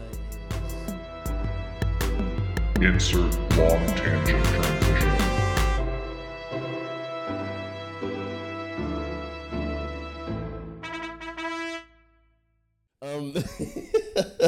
Wait, hold on. How did we get there? Sometimes I get close. How did we go from close? Dude, we gotta. I don't know, but you know what? Let's play a little bit of close before we get to the final track. Okay. I realized last episode I wasn't putting enough music in it. I know people like that shit. So here is Close. When I get it, I'm afloat. Gone are the days we was close. Now when I see you, I look at you just like a ghost. A shell of your former self, so caught up with that dope. 2 niggas singing 2 different notes, and I got a coast. Nothing but a dollar and some hope. Up and wide, but damn, what hurts me the most? You was a good nigga, we knew each other's folks. Now you gotta ride around with the toast, and you keep that shit close. Cause niggas plotting on you since you chose to roll around with the candy paint on spokes. Field niggas don't like it when you boast. 12 be taking notes and they watching you close. But maybe you don't see him cause the smoke. By J. Cole. I hope y'all caught on to the rhyme scheme, because that was kind of crazy. When you hear it back to back like that, and when you know it's there. Once you're aware of it, it's impressive. 100%. And that leads us into the final track on this project, Hunger on Hillside. Man. Which I was a little surprised when you said earlier that you almost wished that the album had ended with Close. I really did. I say almost because it's it's not definitive, because Close is such a good song that I actually don't want it to end there. But something in my brain is like, end it right there. End it right at the smoke. Fuck. End it there. But when you hear Hunger on Hillside, it draws away from the negativity of what Cole is talking about, and it sort of, whether the lyrics reflect it or not, it sounds extremely positive. Definitely. I think and the lyrics reflect that, I think. I think this draws a lot of parallels to our Brockhampton episode, almost with the last track of that project, giving you a little bit of hope. Giving some hope. This, especially contrasted with Close, is, I can't believe I'm going to say this again, but it's almost the antithesis to Close. My man's favorite word. I love some antitheses. But yeah, no, it in a way, this feels like one of the more humble Cole tracks, especially with Boz singing in the background, or not in the background, but as a supporting vocalist, which he's done throughout this project. I'm surprised we haven't mentioned yet, but Boz be singing throughout this whole thing. Boz be singing, and honestly, I didn't know Boz had that sort of range. Neither did I, and I'm wondering if that'll be kind of a career shift. I'm wondering if he'll release more of a sing-songy album as opposed to a rap project. Nah, this feels very, I did this for Cole's album. I could see that. But yeah, this song contrasted with Close, especially. It's just kind of hopeful, very humble. I mean, Boz saying, the ultimate price is regret. I think that's a very real thing that Cole is feeling right now, because I especially when you're earlier on in your career, I don't think a lot of people think of missing out on an opportunity or regretting a feature as something that will make or break them, right? They're more focused on what can I do to produce? Yeah. How am I going to put myself out there to catch attention? Whereas Cole is very much in a position where like every step is criticized, essentially. Yeah. In my head, that he addressed that sort of in a way where he talked about it as like, he talked about this in the documentary that he did before this, which was, you know, do I want to end my career as a rapper in a space where I said, damn, I wish I did a feature on them, but I wasn't. So he talked about being prideful, you know, and in a mind space where like, nah, I'm competitive. I can't be on a track with X, Y, or Z because that's the one I'm trying to, you know, beat. That's the one I'm trying to stay ahead of. But rather than being ahead of them, do you want to look at your career when it ends, which is clearly what he's working towards? Does he want to? Definitely. And he's dropped a couple hints throughout the project too. Oh, yeah. Like, his next thing's probably gonna be his last thing. Right, and I don't think Cole, you know, wants to drop the fall off and then look back and say, damn, I never did a track with this person. I never did a track with this person, even though they were fly. Right. Though they were the competition, I never did a track with them because I was prideful about my space and my stance. I agree. And I think, surprisingly, actually, now that I'm looking through the lyrics, I think one line in the song, again, like I said, with the interlude and other parts of this album just kind of personifying the entire image of it, but his bar, I sin so I can't cast the next stone, just makes me think like J. Cole is not going to be the one to start beef. He's not going to be the one to, similar to Kendrick, throw out like, I'm calling all of y'all out, I'm better than you. J. Cole is very much almost responsive, or what's the opposite of proactive? He's reactive in that sense.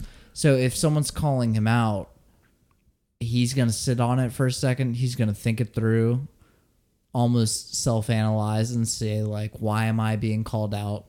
What are the reasons behind this person's malice? And then he will respond in a very thought out, thorough way. And in that bar, I think it just summarizes like, too many of y'all have been calling me out. So here's an album that proves to y'all that I can pretty much do whatever I want. Yo, Cole, I'm still the shit. Didn't he call out, wasn't he the first one to talk about No Name in Snow on the Bluff? Trust me, I get it. That's actually a good question. It's not a call out in a sense that like, I forget how that whole beef started. So the way I remember it, and my memory could be faulty, Devon could be rusty on the memory front, but I remember it being that No Name had tweeted a good bit about, you know, a lot of people, both celebrities and white people alike, not doing enough to, either A, bring attention to sort of the systemic racism that exists within our society, or B, not doing enough to fight it. You know, like her sentiment was very like, not, hey, are you aware of it, but hey, how anti-racist are you, right? Both from a celebrity standpoint and like an individual person standpoint. And I think Cole's song Snow on the Bluff was, you know, a recognition of, hey, I understand where you're coming from, but understand that, you know, you're extremely privileged to be able to have the ability to be so educated on these topics of discussion where most people aren't. And I think your malice pushes people away rather than use your level of education to educate others. Which was a crazy point that he made, because I think that's something that regardless of who you are or what your background is, I think it's very easy to get caught up in, I am much more educated than this person. That makes me better. And that makes me, not makes me, but that puts me in a position to kind of, you want to educate them, but oftentimes it comes across as super condescending. Right. And I think if any criticism were to be drawn against No Name, it's that she can come across as very condescending sometimes. If any. Which, you know, gets into a whole nother conversation of what is condescending in hip hop versus what is spitting facts. Whereas, like, if J. Cole maybe had said some of the stuff that No Name said, maybe it would come across as spitting facts. Whereas because No Name, you know, is a female rapper in the game, that's going to come across as either bitchy or talking down to or something like that. It's almost like the opposite of mansplaining, where like a dude will get uncomfortable because a woman's speaking facts that he hasn't really thought about in that light before. I think that may have a small part to do with it, but I think her prior attitudes, like prior behavior to those instances in 2020 led to how that was received, which... I agree, yeah. You know, there's things like No Name saying like, hey, look, she specifically said like, I don't want white people at my concerts anymore. That's true. I do remember her saying that. And as a white hip hop fan, I was hurt. I'm hurt. And, you know, I'm not saying whether her points are valid or not. It means that when you know, 6 to 8 months later talk on, hey, you aren't doing enough, but you've ostracized the group you're saying aren't doing enough. Right. Borderline, what do you expect? Right. And actually, I heard, surprisingly enough, I heard some very helpful advice from a Bachelor podcast because I don't know if a lot of people know necessarily, but the Bachelor franchise has been going through a lot of upheaval and criticism because of their handling of race on the show and in the franchise.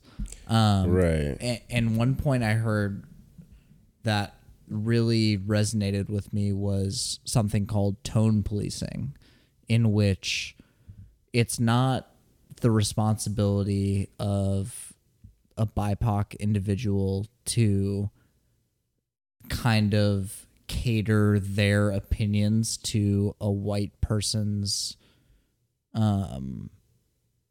like worldview in a way. So like we shouldn't put the onus on Black, Indigenous peoples of colors to contain their anger or frustration in a way that's palatable to white people. That is up to white liberals and white people who are on the same page, but are almost of more of an obligation to educate their fellow white people on what is right versus what is wrong in a contained, very almost like friendly conversational manner.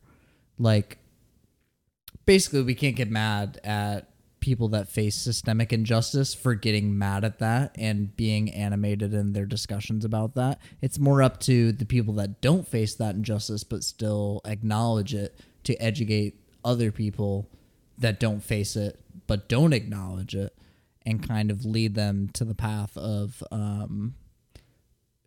just kind of lead them to a more accepting path.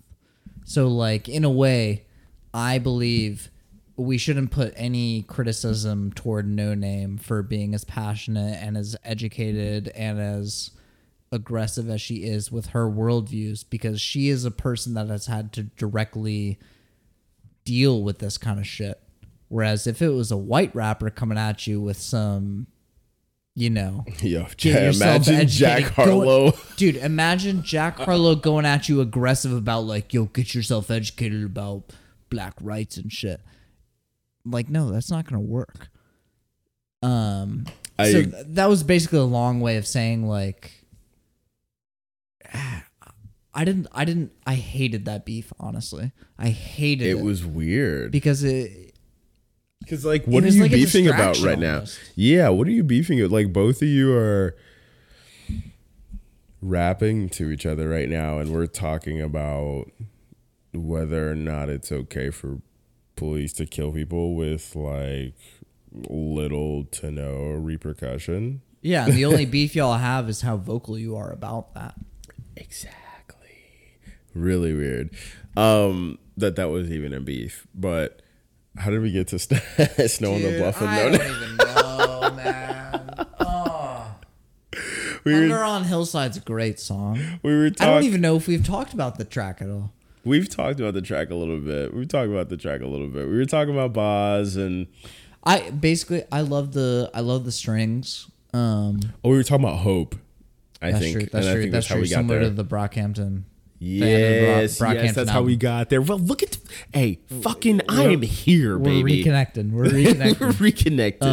Synapses are fired. Yeah, I love the string sample on this. I wouldn't be shocked if The Fall Off, which presumably is his next album, the first track started with the same string sample. It feels like one of those tracks that kind of leads into something else. It doesn't really feel like a closing track. Like he's letting you know there's going to be something else that follows this. And just be patient. It'll come. I think that's why I felt how I felt before. Like before I like thoroughly listened to Hunger on Hillsides more than once, which was like, damn, close felt like that should have been the end. But okay, I bet in a few years when there's a follow-up, it makes sense, you know? And by the way, when I think about it, it's interesting. I feel like Cole is going to have some sort of in between. I don't mean he's going to do a feature or two or drop a song or two, because Cole is the type of person, especially when like watching the documentary, like the 12-minute documentary, it seems like he's put himself in game mode, right? For sure. And think about it this way. Michael Jordan in Game 7 he doesn't turn down the dial when he's in that environment. You know what I mean? Meaning he's not producing less by any means. It's like his apex. He's doing the best he can. I feel like Cole is trying to set himself up to do the best he can, and he's not making one singular album. Like he's gonna try to perfect that for sure. But there's gonna be songs that more than the fall off. And the only reason I thought about that is because on KOD, he had the song 1985 where he talked about the fall off, right? But obviously he produced more. He tried to perfect more. And there was borderline leftover of the off season. I wouldn't be surprised if we get minimum like a 7-song quick album / EP from Cole. That's bold. Within the next like damn, you're 7 months. You're predicting a like almost an interlude project. Correct. But from the interlude project. I hope you're right, bro. I really do. I don't think you are. I think the next thing he releases is gonna be he'll release like 1 or 2 singles from the fall off, and then he'll release the album. Then it'll be done. But I'm feeling I'm putting money on the table. 6-song EP. Would it be EP? Whatever he wants to call it. I don't care what he calls it. LP. Yes, he does a 6-song thing that comes out before end of September, and then fall off is like December. So with that, I'm gonna get to the big question. Oh man, where, if we were to reshoot the J. Cole background discography episode, where would you think this would rank in your discography, 1 through 5 or 1 through 6 now? God, what a tough question. This shit, the whole season was so good. It's one of his best produced A&R album. Oh man. But I think that you can't, to anyone that was around to anyone that was around and listening to J. Cole when Forest Hills Drive dropped, you can't beat that moment. I agree. You know what I mean? I agree. Forest Hills Drive is still my number one. Do I think that the off-season has a higher quality, higher produce? It's better in technical senses. I don't want to hear you compare this to Forest Hills Drive because no one is going to replace Forest Hills Drive with the... Exactly. I want to hear if this makes number 2. You want to hear if it beats out Borden Center? Does this beat out Borden Center for you? God damn, it's tough. And God, I think it does. It does. It's just, it's so well crafted. We're on the same page. Let's go. This shit, it is so well crafted that like I have to overstep my biases, which are heavy. This is the second best Cole album. It is. It is. Flat out. Which is crazy. How many artists can do their second best 6 albums in? Not many. Not many. So Not many, if any. I think to me, again, like I said in the J. Cole episode before this, I was a late bloomer to hip hop. I rated Cole World, The Sideline Story, as my second favorite of his discography. Still crazy to me. Only second to Forest Hills Drive, because I wasn't listening to hip hop around the Borden Center era, and then going back and listening to him, Cole World just kind of hit different, and this hits different as well. It's a different level of fucking like. Again, it's so masterfully crafted from top to bottom, both with lyricism, production, dude, and features, stories. I think a big part of that is that he let himself lose control of the production a little bit and allowed outside influences to come in. And I always think that collaboration will lead to a better end product. So I think having these other producers come in and letting them be a bigger influence on the instrumentals allowed him to, instead of... Because I feel like if you're creating the instrumental and the rhymes, you're going to have this certain idea in your head, and you're going to be like, okay, this cadence would sound really good with this instrumental that I'm putting together. Whereas when you get a fresh instrumental and you have to adjust to that, that just adds another level of challenge, another level of difficulty that Cole clearly was up for the challenge and clearly killed. Hey, I got to take. So this is exactly what Cole needed, was to bring in outside influences. Because if you think about, let's say, post Forest Hills Drive, Cole. So we're talking For Your Eyes Only, KOD. Yep. Cole wanted to be the no platinum artist because that's impressive. That's impressive shit. No feature platinum. Or excuse me, no platinum. He's the opposite of no platinum. No, he wanted to be the least popular artist in the world. He wanted to be the no feature platinum artist, but I think that hindered him because if you listen to 2018, 2019 Cole on his features, he drops absolute fire. And you know why? Because he's on other beats with other rappers who have other takes on other beats that he did not make or have a huge hand in creating. So when you think about Cole stepping back, exactly like you said, and saying, let me hear what these other fucking producers have to say. Let me hear what this other artist is doing on the track. Cole gets into the zone. And for a very long time, until this album came out, I was wondering to myself, how the fuck does Cole kill every feature except when he's on his own shit? He's great on his own shit, but he's not masterful. But when he's on features, a lot. Something else comes out, and then So when he's on another feature, different level. It's almost like he knows that he's not going to be exposed to his fans. It's like, I'm going to be exposed to another rapper's fans, so I have to do what the general rap public will love, and that's what he did throughout the entire project. Exactly, and I think that, and I'm almost glad because I feel like he recognized that. I feel like he recognized that fact of, oh shit, maybe I need other people around me. I think Revenge of the Dreamers probably had to do with that, Revenge of the Dreamers 3 and collaborating with all those artists. And Cole had some fire verses on there that he wouldn't have had on solo songs. That's for sure. So I'm gonna wrap our discussion on the off season with a surprise question. If you were to give this album a ranking 1 through 10, including decimals. Oh, thank God for decimals. Including decimals.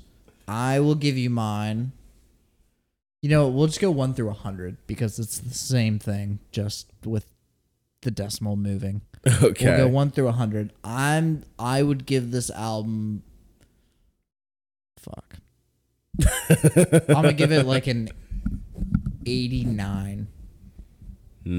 So we're on the cusp of like. So like I would give Forest Hills Drive like a 93 to 94. I see. So like I don't think there's an album that I know that exists that is a 100.00. I know plenty of like Michael 95 to 99s, but Michael Jackson Thriller, that's got to be. All right, well, let's chill out. Right? I was born in 96, all right? I'm just saying. Okay, so if I had to give this... Quick shot. I'll edit out the thinking time. Nah, I honestly, I already know it. It's going to be an 83 for me. 83? Okay, a little lower than me. A little lower. A little lower. I am pretty drunk. So take that into account. It's no haterade type of shit. It's more. So you're giving this a B-, bro. It's you're giving this a 2.7. It's a B-ish. It's almost it's a solid B. It's a solid B.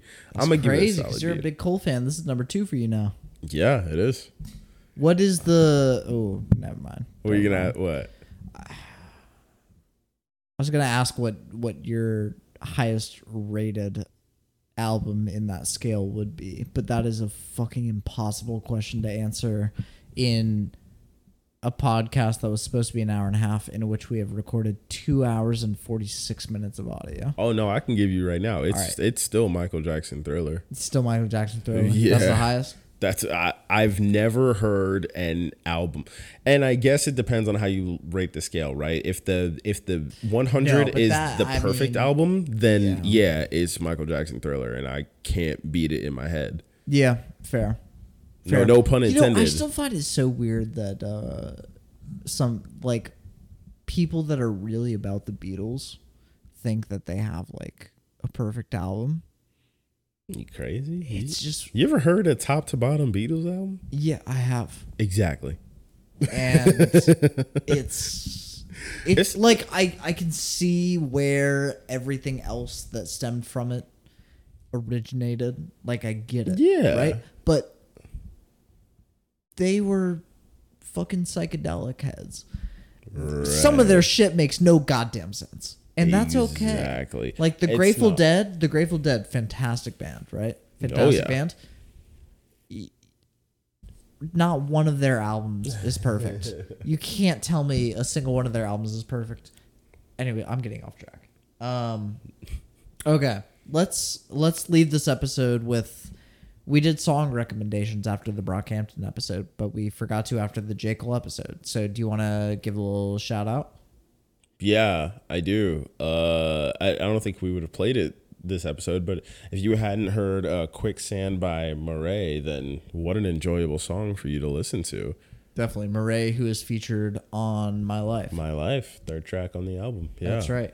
And I'm going to give a shout out to, and I think instead of our typical outro / intro music, I think I'll leave y'all off with a little teaser for the next episode we'll be recording. Olivia. So I'm going to leave y'all off with an Olivia Rodrigo song. Not one of the singles released prior to her album, but I will leave y'all with the opening track of Sour in Brutal by Olivia Rodrigo. Let it run. And with that, I've been Chris. And this is Devon. And this has been Notes for Notes. And I wish I'd done this before. And I wish people liked me more. All I did was try my best. That's the kind of things I did. I'm relentlessly upset. They say these are the golden years, but I wish I could disappear. Ego crush is so severe. right here.